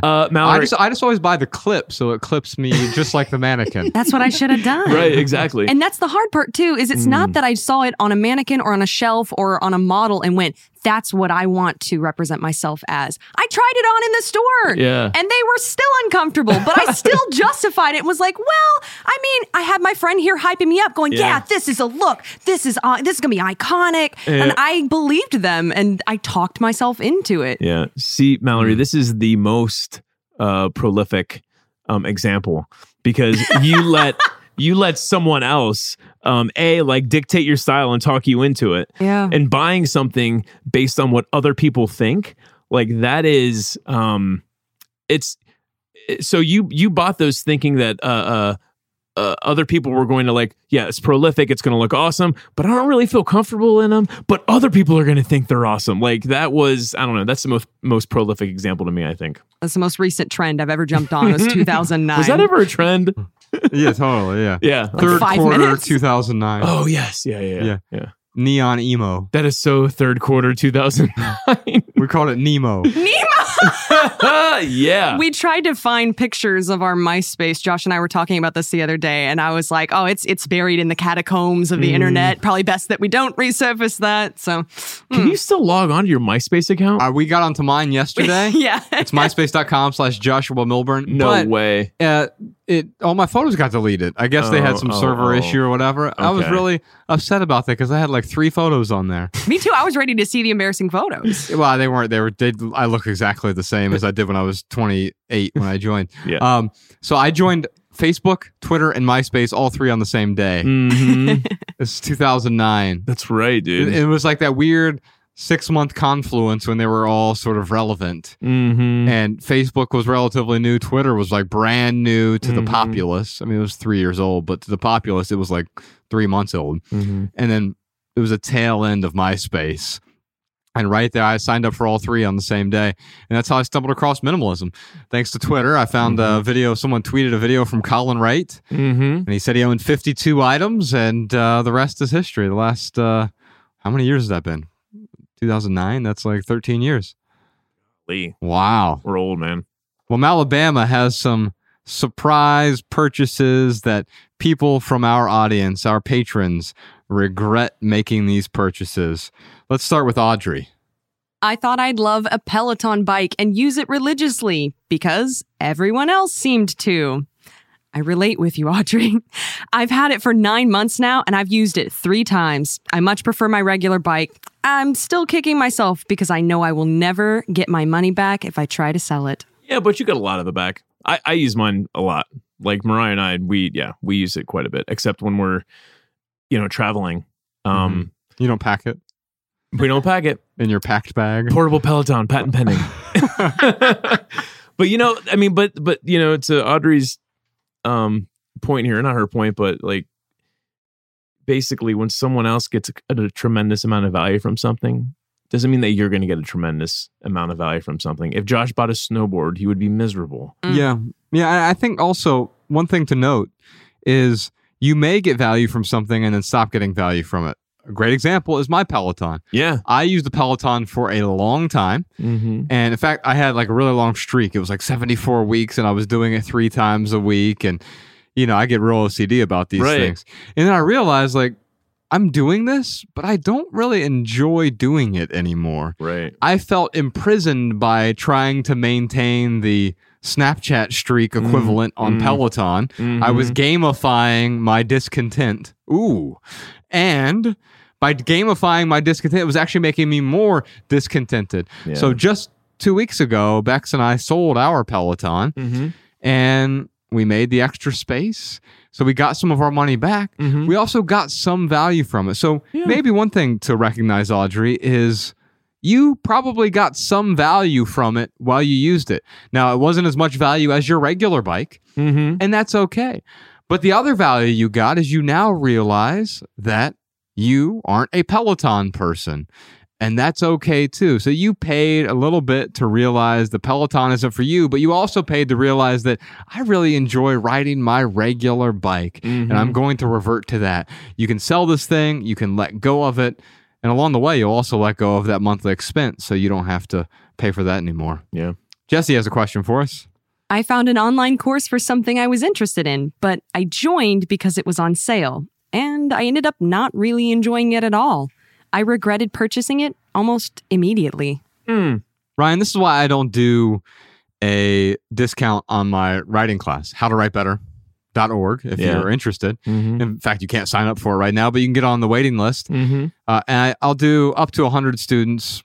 There's 3 trimesters a year right now. And so we just, we're in the middle of one right now. But we don't do any discounts. And we also do 100% money back guarantee with the course, because I don't want people to make simply an impulse purchase. It's not a cheap course. It's worth a lot more than what I charge for it. But that way people make an informed decision. In fact, when people write in with questions, I often try to talk them out of it. And the way that I talk them out of it is say, you need to be willing for at least 1 month to dedicate at least 7 hours, ideally 10 hours a week, or you can protract that to 5 hours a week over 2 months if you like. But if you're not willing to make that commitment, I can't simply upload a brain into your head. Can I help you to write better, learn how to write better? Absolutely. Mm-hmm. But I don't want it to be an impulse buy because I don't want you to waste your money. I don't want you to waste your time. And I don't want you to waste my time either. Yeah. We're going to get students for it either way. And if you're committed, I'm guarantee I'll show you how to write better. Yeah. But I also guarantee that I can't upload a brain into your head. I can show you how to form a writing habit, how to publish via different mediums, how to edit your work, how to compose your work, the best textbooks and writing books and writing resources to use. But with the writing class like that, I can't simply encourage you to sign up today with a 50% discount because you wouldn't get the value from it if you made the impulse purchase. If you make an intentional purchase, yeah, you're definitely going to get value from it. And that's been the lesson from all of these regrets. We tend to have these 99% of these regrets when we're not as intentional as we would have liked to have been. When we react hastily. Oh, I better hurry. I better act now because supplies are limited. That false demand, that artificial limited supply makes us do some crazy things with FOMO. What about Laura's question or Laura's regret? We wanted to move outside of the city because we'd just recently been robbed and wanted a quiet, rural place. Now that we have a kid, we need a way better school district, but that would mean doubling our mortgage in this market. Because of this, we regret buying our house. Well, in this market, you could probably sell your house for more than what you bought it for, but then you have nowhere to live and you have to purchase another house, which is, now you're buying it at like peak times. Yeah, and rent's going up significantly. I saw this thing. Oh, man, it's in, unbelievable, yeah. Dave Ramsey was talking about this. So the rents someone called into his show in Tampa Bay area, are up 67% year over year. Yeah, that place is blown up, dude. Like where our coffee shop Bandit is, like St. It's funny because in that the part of the city in St. Petersburg that Bandit is in was super cheap and kind of like, the other side of the tracks. Yeah, there were a bunch of vacant storefronts and empty abandoned houses and stuff. And now it's like booming. 6 years later, it's a totally different place. Yeah, it's crazy. And so you see a lot of people moving into the area. That affects actual supply and demand. Right. This isn't false supply. This isn't a corporation saying, act now, supplies are limited. It literally is, supplies are limited. Now, one of the things you might say is like, hey, we're not in a great school district. Well, what are my other options, right? Are there homeschooling communities locally? Are there unschooling communities locally? Can you homeschool your children yourself? I don't know whether or not these options make sense for you, but recognizing there isn't just one answer that I need a better school for my kid and blaming the current school system that we have access to. There are other ways. Or here's another way to think about it. Yes, you regret being in this house right now. Now, if I regretted being in the house that I'm in, I'm probably going to find a way to get out of it. Unless I really, really like the house and I just hate the school district, well, then I'd have a decision. Do I pay a little bit more, a lot more in many cases, to send my kid to a private school, right? Do I pay more time to homeschool my children, right? And so there are different trade-offs here, and that's what we're thinking about. So yes, buying a house is one of the biggest decisions we have to make in our lives. We better be intentional with that because A, it's the only thing I'm willing to go into debt for, period. And even then, if I had the cash to pay for a house, meaning I could afford it, then I would do that as opposed to getting a mortgage, right? Yeah. And so I think we want to be really intentional with every aspect of buying the house. And part of that is, what is the school district I'm in? Right. Because if I'm going to be turned off by the school district or the police in my neighborhood or the neighbors, what if I have terrible neighbors? Right. Did you get to know your neighbors beforehand? Because if not, it could be a total disaster for you. Being intentional leads to fewer regrets. Yeah. I had to learn my lesson the hard way when it came to buying my place in Dayton, Ohio. It was I regretted it after the first 6 months of owning that place. I'm like, oh crap, like what have I done? Oof. And then, I had to sell it for less than what I bought it for. I mean, it was a freaking nightmare, but I will tell you, because of that regret, because of that mistake, if I was to buy another home, I'm doing it with very good information and very intentional. And And very so intentionally. you can learn from Ryan's mistake, my mistake, Laura's mistake. Mm-hmm. And if you are considering buying a home or even moving to a new neighborhood, what are the questions I can ask? Can I talk to my neighbors? Isn't it worth talking to your neighbors? Getting a home inspection, a mold inspection, all these things that we often neglect doing because we want to hurry up and just get things right.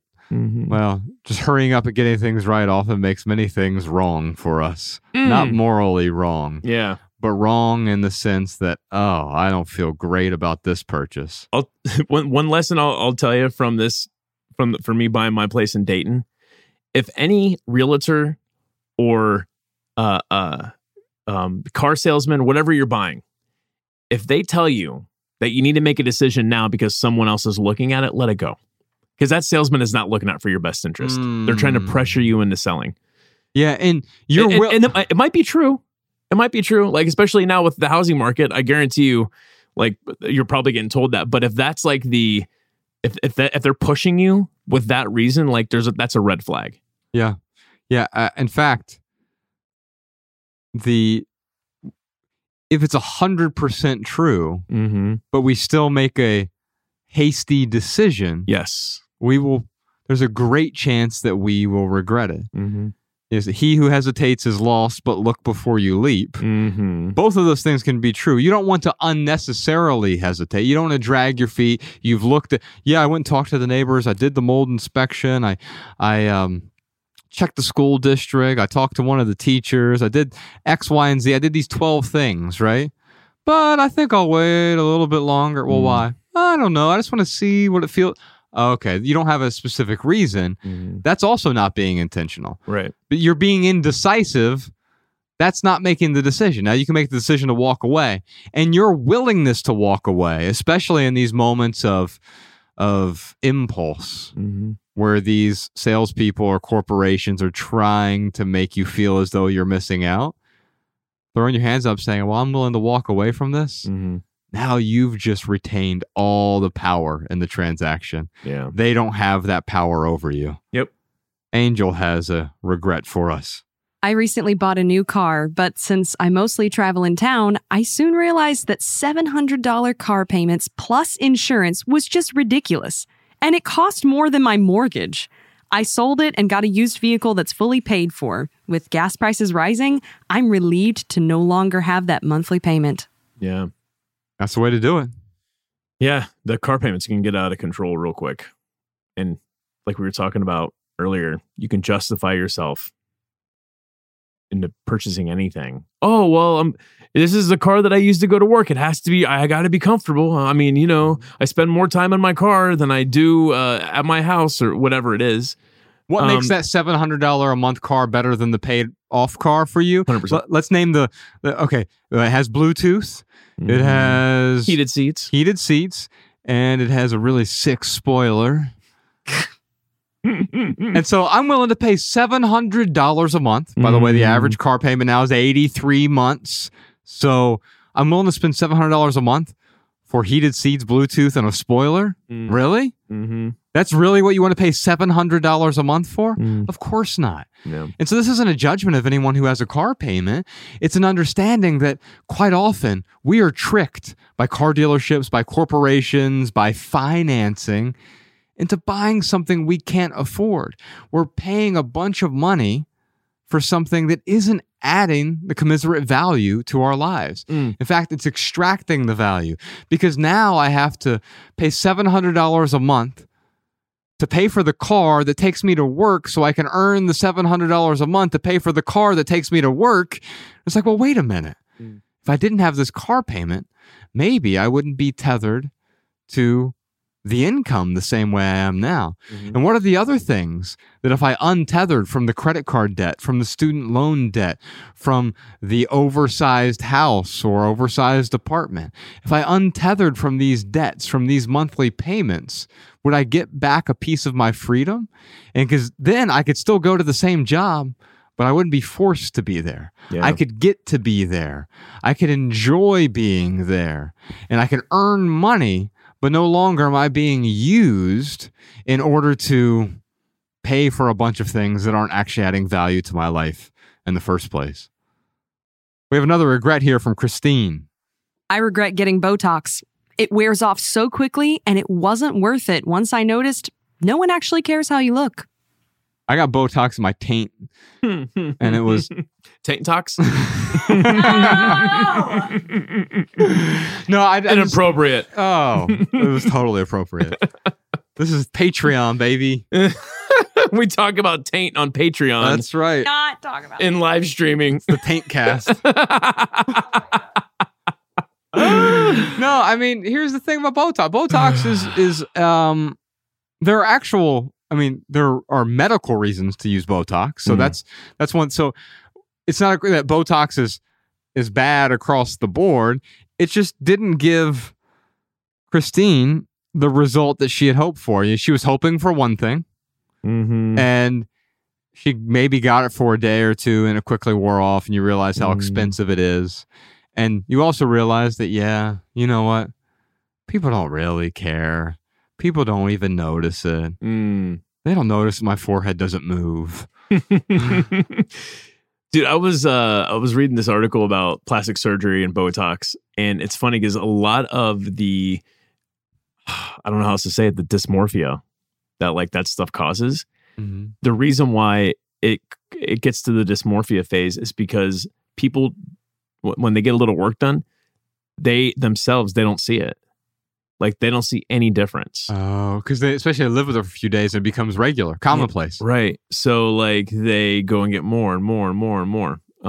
So it's, that's, I haven't resorted to Botox yet. I used to think about getting plastic surgery on my scars on my forehead because I got made fun of so often, like, as a kid for the scars on my forehead. This one girl told me she wouldn't date me because of the scars on my forehead. Yeah, but wow. Yeah, but now I like. But now they're sexy. Yeah, now I'm like, it kind of makes me me. Like, I like me. You're rugged because of it, right? And so, like, it's fascinating and that's fine. That's her right. She doesn't have to be attracted to scars, right? And so it's not even to shame her. She can have preferences, right? Like, she might. That's say, absolutely true. Yeah, I think don't date Greek guys. I need symmetry with my scars. So, like, I need to get one over here. I'll help you out after the podcast. Thanks, man. I appreciate you. I'll smack you in the forehead. Thanks, best friend.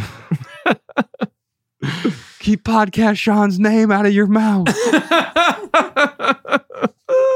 All right, I will. Yeah, the Botox thing is fascinating because it does wear off. But on a long enough timeline, it all wears off, people. And so every purchase is a temporary purchase. I wouldn't think of anything as permanent. You can think of things as timeless, perhaps, as in they'll last an entire lifetime.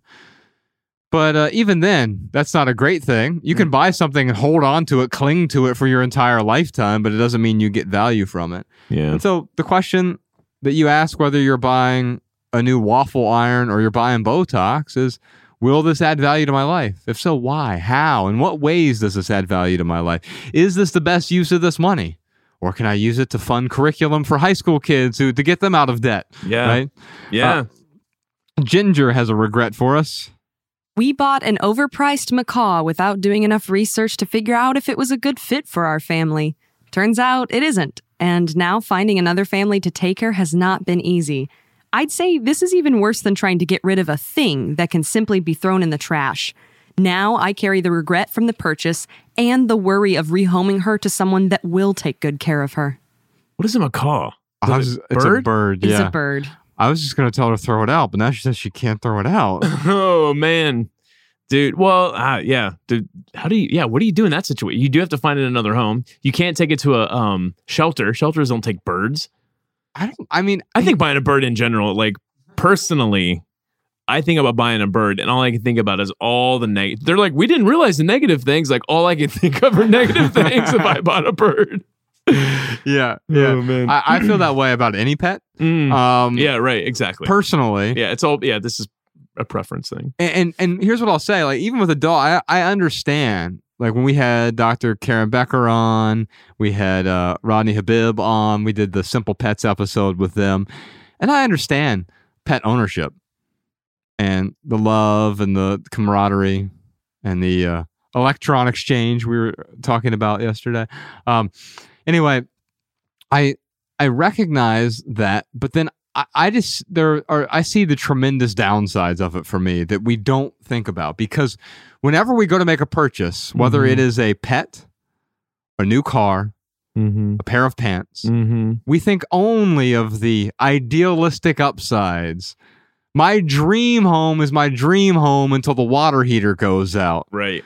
Until there's $3,000 worth of damage in the basement because of a flood. Yeah. Or $30,000 or $100,000 worth of damage. Yeah. And so we don't think about the potential downsides, or we sweep them under the rug because, oh, the upsides seem so promising. And so, yeah, I'm sure there were some upsides for this bird. Now, I don't know what to do here, and they're not asking us what to do, but here's what I can tell you is maybe if it was this difficult to get rid of material possessions, we'd be a lot more intentional about the possessions we brought into our lives as well. You know, Juliet Shore in our first documentary, she said that the problem isn't that we're too materialist. The problem is that we aren't materialist enough. We don't care enough about our things. So we just haphazardly bring in excess. We bring in the junk. We bring in nonsense. We bring in the barriers. We bring in the things that actually get in the way of our relationships, of our careers, of our meaningful experiences. We bring in all of these things because we're not intentional. People tend to be more intentional with pets. Certainly not always. We've all known someone who's bought the dog and then didn't train it, or bought the cat and then quickly had to get rid of it a month later or whatever, right? Yeah. And that just means we weren't intentional with that purchase. Right. And so recognizing that buying a dog means you might have to be with that dog for the next 20, 25 years. Yeah. Dude, yeah. Anytime you're taking on a life, you've got to be very deliberate with it. Yeah. Yeah, it made me think about in high school. Like, I was begging my dad for a dog. And freshman year, he brings home some random dog. And it's funny because what I didn't realize when he brought the dog home, like, I didn't even get an opportunity to pick it out. Like, he just saw an opportunity. Hey, my son wants a dog. Here's a dog. And yeah, it was, we got rid of it like 6 months later. Oh, wow. Because it was not, I did not take good care of it. We did find a home for it that they took excellent care of it. But yeah, basically they had a farm that he could run. It was an actual farm though. It wasn't a farm. It was yeah, right. And it was. Dad's gonna go out for the evening. Yeah, no, it was take a drive. Yeah, no, it was. They like lived out in Morrow. They had it, but I guess I'm wondering if there's a national. Or if there's a way to nationally put this bird up for adoption, because I'm really trying to think of like something they could try to find this bird a good home. Like, is there a website or something where, like, an exotic pets shelter website? Question. Like, I don't know. Let us know, patrons, in the comments below. Yeah. And also, by the way, before we get to the end of this, we got a couple more I want to talk to you about real quick. Let us know about your regrets in the comments, because I'd love to see some more. If it's something we haven't talked about yet, I'd love to hear your regrets. Mainly because your regrets make me feel better about myself. I'm like, thank God I didn't get him a call. No, I do have a lot of sympathy for Ginger, man. That's yeah. I have a sympathy for all gingers. Yes. Wait a minute. Someone said a wedding dress, but I don't see it here. That was Jessica. Was it? Yeah. Yes. Where? Second page. Oh, Jessie, right? No, Jessica. Very last one. Let's do Jessica's then. My wedding dress was a huge regret. I literally cried the night I bought it because I knew it wasn't for me, but the designer was there and fitted me herself, and I just felt so pressured. I'm still married and happy, but I would have been just as happily married without that stupid, expensive move. I feel the same thing about my wedding dress. Well, you look so nice on you. I remember my so Bex and I never had a wedding, so she doesn't have a wedding dress, but that's okay because my first marriage, Carrie had 2 wedding dresses. She bought one and she had it for like a year in advance, and then she realized she didn't really like it that much, and so she decided like to get a second wedding dress. And that's how you solve the wedding dress problem. You buy 2, and that makes you happy. And we lived happily ever after. Oh my goodness. That's crazy. That's crazy. The funny thing is, I don't think she regretted the second one. She regretted the first one. And so, what's the lesson here? She bought a cheap one the first time around to try to save some money, And the second one wasn't even that much more expensive. It was kind of like what Jordan was talking about earlier, where it was like, it was, a couple $100 more. Yeah. But it was the thing that she felt confident in. And so the question is, like, if you don't feel confident in that first one, don't react to the pressure. Mm-hmm. And so the good news is here, you can let go of the regret, Jessica, because you've learned the lesson here. Mm-hmm. Next time you get married, wait a minute. go dressless. No, I'm glad we're bringing this up with Jessica, because there's probably someone out there who's getting married and they're listening to this and they're pressuring themselves over the wedding dress. I think it's weird that a man can rent a tux. Who knows how many men have gotten married in that tux. Yes. But when a woman gets married, she has to like purchase a wedding dress instead of renting a wedding dress. I don't think there's anything wrong with renting a wedding dress that another woman has gotten married in. Also, oh dude, I have such an entrepreneurial mind. Like, just thinking about the international pet shelter that with exotic pet shelter. And anyway, I'm thinking like there could be a whole business predicated upon renting out wedding dresses, and you could just like tailor them a little bit here and there to make them a little bit different. Yeah. Yeah. It's interesting. Yeah. I think that ultimately no one cares about the wedding dress the bride is wearing. Yeah. I mean, if it looks obscene or you came in with a neon green dress, people are going to be like, although I've seen women get married. Off. Yeah. I've seen women get married in camo. There you go. Yeah. And so the question is, this whole wedding industrial complex, which is a real thing, is predatory, and it preys on women's desires to be unique, to be special, to be loved. And we commodify all of these things. Mm-hmm. But you're already unique. You're already special. You're already loved. That's why this is happening. This is a celebration. And it doesn't matter what dress you wear, you can celebrate. Yeah. With or without the dress. Amen. We have a regret here from Jennifer. Paper planners always make me kick myself. I spend hundreds and hundreds on different planners trying to find the right one when I know Google Calendar will be my go-to every time.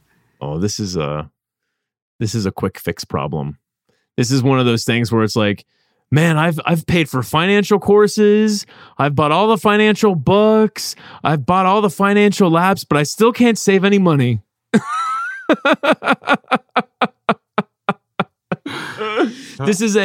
You can't buy something to fix your organization problem. Like, you have to be organized. I guarantee you, Jennifer, if I gave you $1 million that you could not spend on organizers at all, and gave you a yellow note legal pad and be like, here, use this to figure out your schedule, you would figure it out. Just think how many Franklin planners you could buy with $1 million, Ryan. Oh, man. She'd be set for life. That's right. I think the problem is you don't have enough planners. Yeah. Just keep buying a few more. You're going to find it. Oh, all right, Jennifer, we're not trying to make fun of you. No, not at all. I identify with this because here's the thing. Yeah. I gave up on like journaling and notebooks and all this other stuff just a few years ago. Yeah. And as a writer, a person who has published 5 books, written more than that, and I write regularly, but writing on a notebook or a planner, it just does not work for me. Yeah. It does work. I can write on a blank piece of paper. So if I do need to write and get the kinesthetic feeling of writing down, I got blank paper. Yeah. There's blank white sheets of paper. I do it all the time. Yeah. But I have a system that works for me. Malabama and I were just talking about this yesterday. She and Jess both use Asana as an organization tool online. I've tried to use Asana in the past. In fact, when we first started Asymmetrical Press, our publishing company, we were using it with Colin for a while, and keeping track of the interns and our tasks and all these other things we had to keep track of. And I hated it. Yeah. I felt forced to use it. I didn't feel compelled to use it. Right. I didn't feel like I flowed toward using that particular system. However, here's what I can tell you about Jessica, Social Jess, who is our most organized person on the team. Kills it with that. she at one point was probably the least organized person on the team. And then she found the tool that worked best for her. It wasn't a prescription. It wasn't, hey, Jess, you really need to start using a Franklin Planner, or you really need to start using Asana or Google Calendar or Apple Notes or whatever system was there. I didn't hand her a system and say, you have to do this. It was about, hey, we need you to be more organized. Let me explain why. Here's what we need to accomplish. Here's what we're missing out on right now. Let's find the tool that is going to help you the most. And that could be a pen and a piece of paper. Let's start there. And then what does this lack? What do you truly need beyond this? For me, the way I stay organized probably wouldn't work for Jess. It seems chaotic. I use Apple Notes, I use Google Calendar, and I use Gmail. Those three things keep me hyper organized. 100%. Anytime I have to add an extra system, I start to feel disorganized because it feels chaotic to me. Yeah. But when I marry those three things, I'm able to stay perfectly organized using a system that I've set up that may or may not work for you. You have to understand there is not a ready-made system that works for you because you think differently from other people. And if you don't feel compelled to use that planner, you now feel as though you have to use it. And then your planner becomes a paper prison. Dude, I use everything you just said. And then my alarm clock, like the night before, I'll look at what I have to do the next day. And I'm like, oh, I got to make this phone call at 1 p.m. If I just say like, okay, 1 p.m. tomorrow, I'll remember, ain't going to work. I'll set an alarm for like 12:55 p.m. the next day to like help me remember. But yeah, I mean, if you have a smartphone, you have the tools you need, really. Yeah. Yeah. And you don't need a smartphone even to stay organized. That's true. Somehow we're able to stay organized for tens of thousands of years without smartphones. Yeah, Jess has actually showed me her system. And it is one of those things where it clicks with her really well, and that's awesome. But like when I was looking at it, I'm like, I have no idea how this clicks with you. Right. Yeah. I felt that way too. But then also if I were to say, well, no, you shouldn't do that. You should do this. I can show you how I do it. And I just talked about how I do it basically. Right. But I've talked in the past. I have a today list. I have a someday list. And if I don't get the thing done today, it makes it my someday list. And I go in my someday list about once a month, and I end up just deleting a bunch of things Start deleting stuff. I don't want to do. Yeah. Because, these seem burdensome. This seems like chaos. Yeah. You know what would be freeing if I just deleted this? Yeah. Oh, you know what? This is something I want to get to. In fact, I have time tomorrow, so I'm going to put it on my today list tomorrow when I get there. And so if I have time next Wednesday, it's going to make it to my today list. If not, it stays on my someday list until I feel either compelled to move it to today or I feel compelled to delete it. And I'm deleting so many future tasks. And in the process, I'm avoiding so many future regrets. Yeah, man. Let's do one more. We have a save the best for last. This is from Anne. This is so good. I hate to say it, but the bag you guys recommended hurt my shoulder from carrying all my things on one side. I preferred my old hard case carry-on. Delete her Patreon account immediately. All right, we're finishing up this Maximal episode today. We're about 2 hours in at this point. Yeah. And I wanted to save this regret for last. We've been talking about buyer's remorse. We've been talking about the things that we regret buying. We talk about the things we regret doing, the things we regret not doing. We've been talking to our team here about their consumer regrets. We've talked to our audience about their consumer regrets, and Anne is finishing it off with something. And I wanted to show that even Ryan and I are not immune to accidentally creating regret in someone's life. Yeah. I will say that we set you with the right expectation up front, Anne. The way that so let me give some context here. 2014, Ryan and I went on the road. We owned a bag. It was made by a guy named Malcolm Fontier. He made 300 of them in the world. There were 300 in the world. Yeah, it was an art experiment that he did. Yeah. Beautiful bag. Awesome. He's a super talented artist. He made 300 of them. Me, Ryan, and Colin Wright had 3 of them. So we owned 1% of the bags in the world. Yes. And when we were on tour, we had 3 of them in our trunk. We were driving around in Ryan's Toyota Corolla. And every time we'd open the trunk, Matt D'Avella would see like, oh, we have the same bag over and over. And in fact, the bag made it accidentally into our film, Minimalism. We didn't intend to. We just happened to be in a hotel and people started emailing and saying, where did you get that bag? And at first I was really frustrated because I was like, oh, that's the lesson you got out of this film about minimalism. We were like apologizing. Yeah, I want to buy this bag. Right. Sorry we did that to you. Yeah. and what I realized, like, well, no, I actually get immense value from this bag. And people were actually even reaching out somehow to Malcolm. I don't know how, but they figured out that he was the manufacturer of the bag. He wasn't making any more. And so a few years ago, we partnered up to make a few thousand of these bags. Yeah, Malcolm Candos, he's like, hey. Yeah. Do you want to partner up? Yeah. We're getting so many requests. And I'm like, we're getting a bunch of requests too. Yeah. And I said, but we don't want to really sell a physical good. So thanks, but no thanks. And he came back to us again. And eventually we said, yeah, you know what? We think this is something that adds immense value to Ryan's life, to my life. And yet I don't want to talk people into buying the bag. So we said, yes, we'll help you redesign the bag, lessons we've learned from the bag. And if we do sell it, here's how I want to sell it. Hey, you probably don't need another bag. So please don't feel compelled to purchase this one. This is not reverse psychology. I'm not trying to trick you into buying the bag. I'm being honest. What I'm saying is you already have a bag. It already adds value to your life. You probably don't need another one. Yes, you're complete without this bag. We promise. And yeah, that's how we said it early on. Yeah. And what I'll tell you is if you do need a bag, this is a bag that added value to my life. It added value to Ryan's life. But it may not add value to yours. And by setting that expectation, hopefully enough people who did buy it, they thought intentionally about buying the bag. But of course, sometimes we buy something and there's an unforeseen thing that happens. Yeah. With Anne, man, the bag hurt her shoulder because she is used to rolling around luggage. I hate roller luggage, and so I don't have it personally. Yeah. But I can understand why some people would get value from roller luggage. And so just because I get immense value from the bag, I wanted to set an expectation. Ryan wanted to set that expectation that you probably don't need another bag, so please don't feel compelled to buy this one. Yes, and I felt the same way, actually. When I was using that bag after a year or two, it was hurting my shoulder. So Malcolm, he came out with a backpack version of the bag, and I gave that one away to someone who uses it and really enjoys it. And I got the backpack version because that works better for me. So, and I feel it hurt my shoulder too. Well, there you go. And it works great for me still. I still use the same bag I've been using. And the nice thing about it is, it's not too big for me, but for some people, I think the other complaint could be, hey, there's not enough space in here. I feel like I need to pack more stuff when I go on trips. And yet that would actually be a downside for me.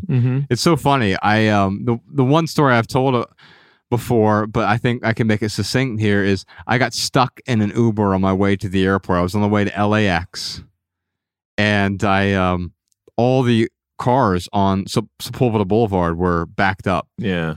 And I was waiting there for 5 minutes, 10 minutes, 15 minutes, 20 minutes go by. The cars aren't moving. Wow. I'm like, I'm going to miss my plane. I'm like, hey, man, I'm going to have to get out here. And I was 3 miles from the airport. I've never run 3 miles in my life. And so I put my bag on. Yeah. And I just run to the airport. And I start seeing other people as I'm getting out. They're getting out of their Ubers as well. And they're pulling out this giant roller luggage, 3 or 4 roller bags. Yeah. And they're trying to like hobble to the airport. Yeah. And I'm like, they're all going to be late. And I made it simply because I was traveling lightly. And that is, whether I'm traveling for 4 days or 4 months, I pack the same amount of stuff. I have the same routine down, so I don't weigh myself down in the process. I bring about 5 days worth of clothes. That's kind of the sweet spot, because I'll find, like, Mariah does the same thing. We'll find washer and dryer, do laundry on the road, but like, I can't tell you how many times Mariah and I have been saved from not having to check a bag. Like, not only can you arrive a little later because you don't have to wait in line to check a bag, but yeah, there was a flight transfer that there was a delay, and long story short, the gal at the ticket counter was like, well, I could put you on this flight, but any of your checked luggage, like it might get lost. And I'm like, we don't have any checked luggage. She was like, oh, okay, cool. Yeah, you can get on here, no problem. Oh, wow. Yeah. That's so what's the lesson here from Anne with this? The lesson is the lesson sometimes is, you're going to buy something and it's not going to work out. and it's not going to work out, and that's okay. Yeah. And so if you felt compelled to buy it by someone because you were tricked into buying a thing, Mm-hmm. then quite often we're like, oh, I feel tricked. In this case, it's not that she felt tricked. She just felt like, hey, I was hoping this thing would add value to my life, Mm-hmm. and it didn't. Yeah. There was an unforeseen consequence, Mm-hmm. and that's okay. I mean, I like the bag. It has got these two components. One side, I put like my underwear on my shirts. The other side is filled with fruit roll-ups. That's why with Malcolm Fontier's bag, there's a fruit roll-up compartment. Ryan, you want to give them a discount code? No. We would, yeah, and that's the thing. Like we partnered with him a few years ago. I think there's still some of those bags available. I'm not going to give you a link. If you want to figure it out, you can figure it out on your own. But Probably buy a used one, really. yeah, and you probably don't need one Yeah, that's true. because you already have a bag. And if Mhm. you are somehow bagless in this world and you desperately need a bag, I'm sure you can find one. This one might be right for you, or a piece of luggage with rollers might be right for you as well. It's up to you to decide what is most appropriate for your life. Did you see the guy who invented the roller bag that's electric, and the handle comes up and you can sit on it and ride around the airport? How crazy is that? And what's crazy about that is you're not allowed to bring Batteries. big lithium ion batteries on the plane. So, Doesn't work. right. Anyway, yeah. But you could bring it to like a skate park. Yes, you could. Oh, my goodness. I think you just invented a new Olympic sport. Oh, one more time. We are trying to bring. No, forget that. We're not trying. We're going to bring. Mm-hmm. We're going to teach every middle school and high school kid in Dayton, Ohio, about personal finance, Yes. about personal responsibility, about not going into debt, setting them up with a debt-free life if it goes well in Dayton. When it goes well in Dayton, we'll expand to other cities as well. We can really use your contribution. $25 provides the curriculum for one student. So if you got $25 and you want to help one kid, set them up for life for $25. Come on. Amen. How beautiful is that? And how easy is that? Theminimalists.com/education. $45 will provide the curriculum for one high school student. You got $70. That's one middle school student, one high school student. Ryan and I together, we're both donating for the first 100 students. So we're going to help 100 students ourselves, but together we're going to help an entire city that struggles with a lot of financial problems. Yeah. We're going to help them out of those financial problems. We're going to set their future up now so that they're not borrowing from their future selves when they turn 18. Amen. Theminimalists.com/education if you want to see all the details and if you want to get involved. Patrons, thank you so much for your time. Heck yeah. We appreciate you. Yeah. Thanks, patrons. Thanks, live streamers. Love people. Use things. We'll see you soon. See you.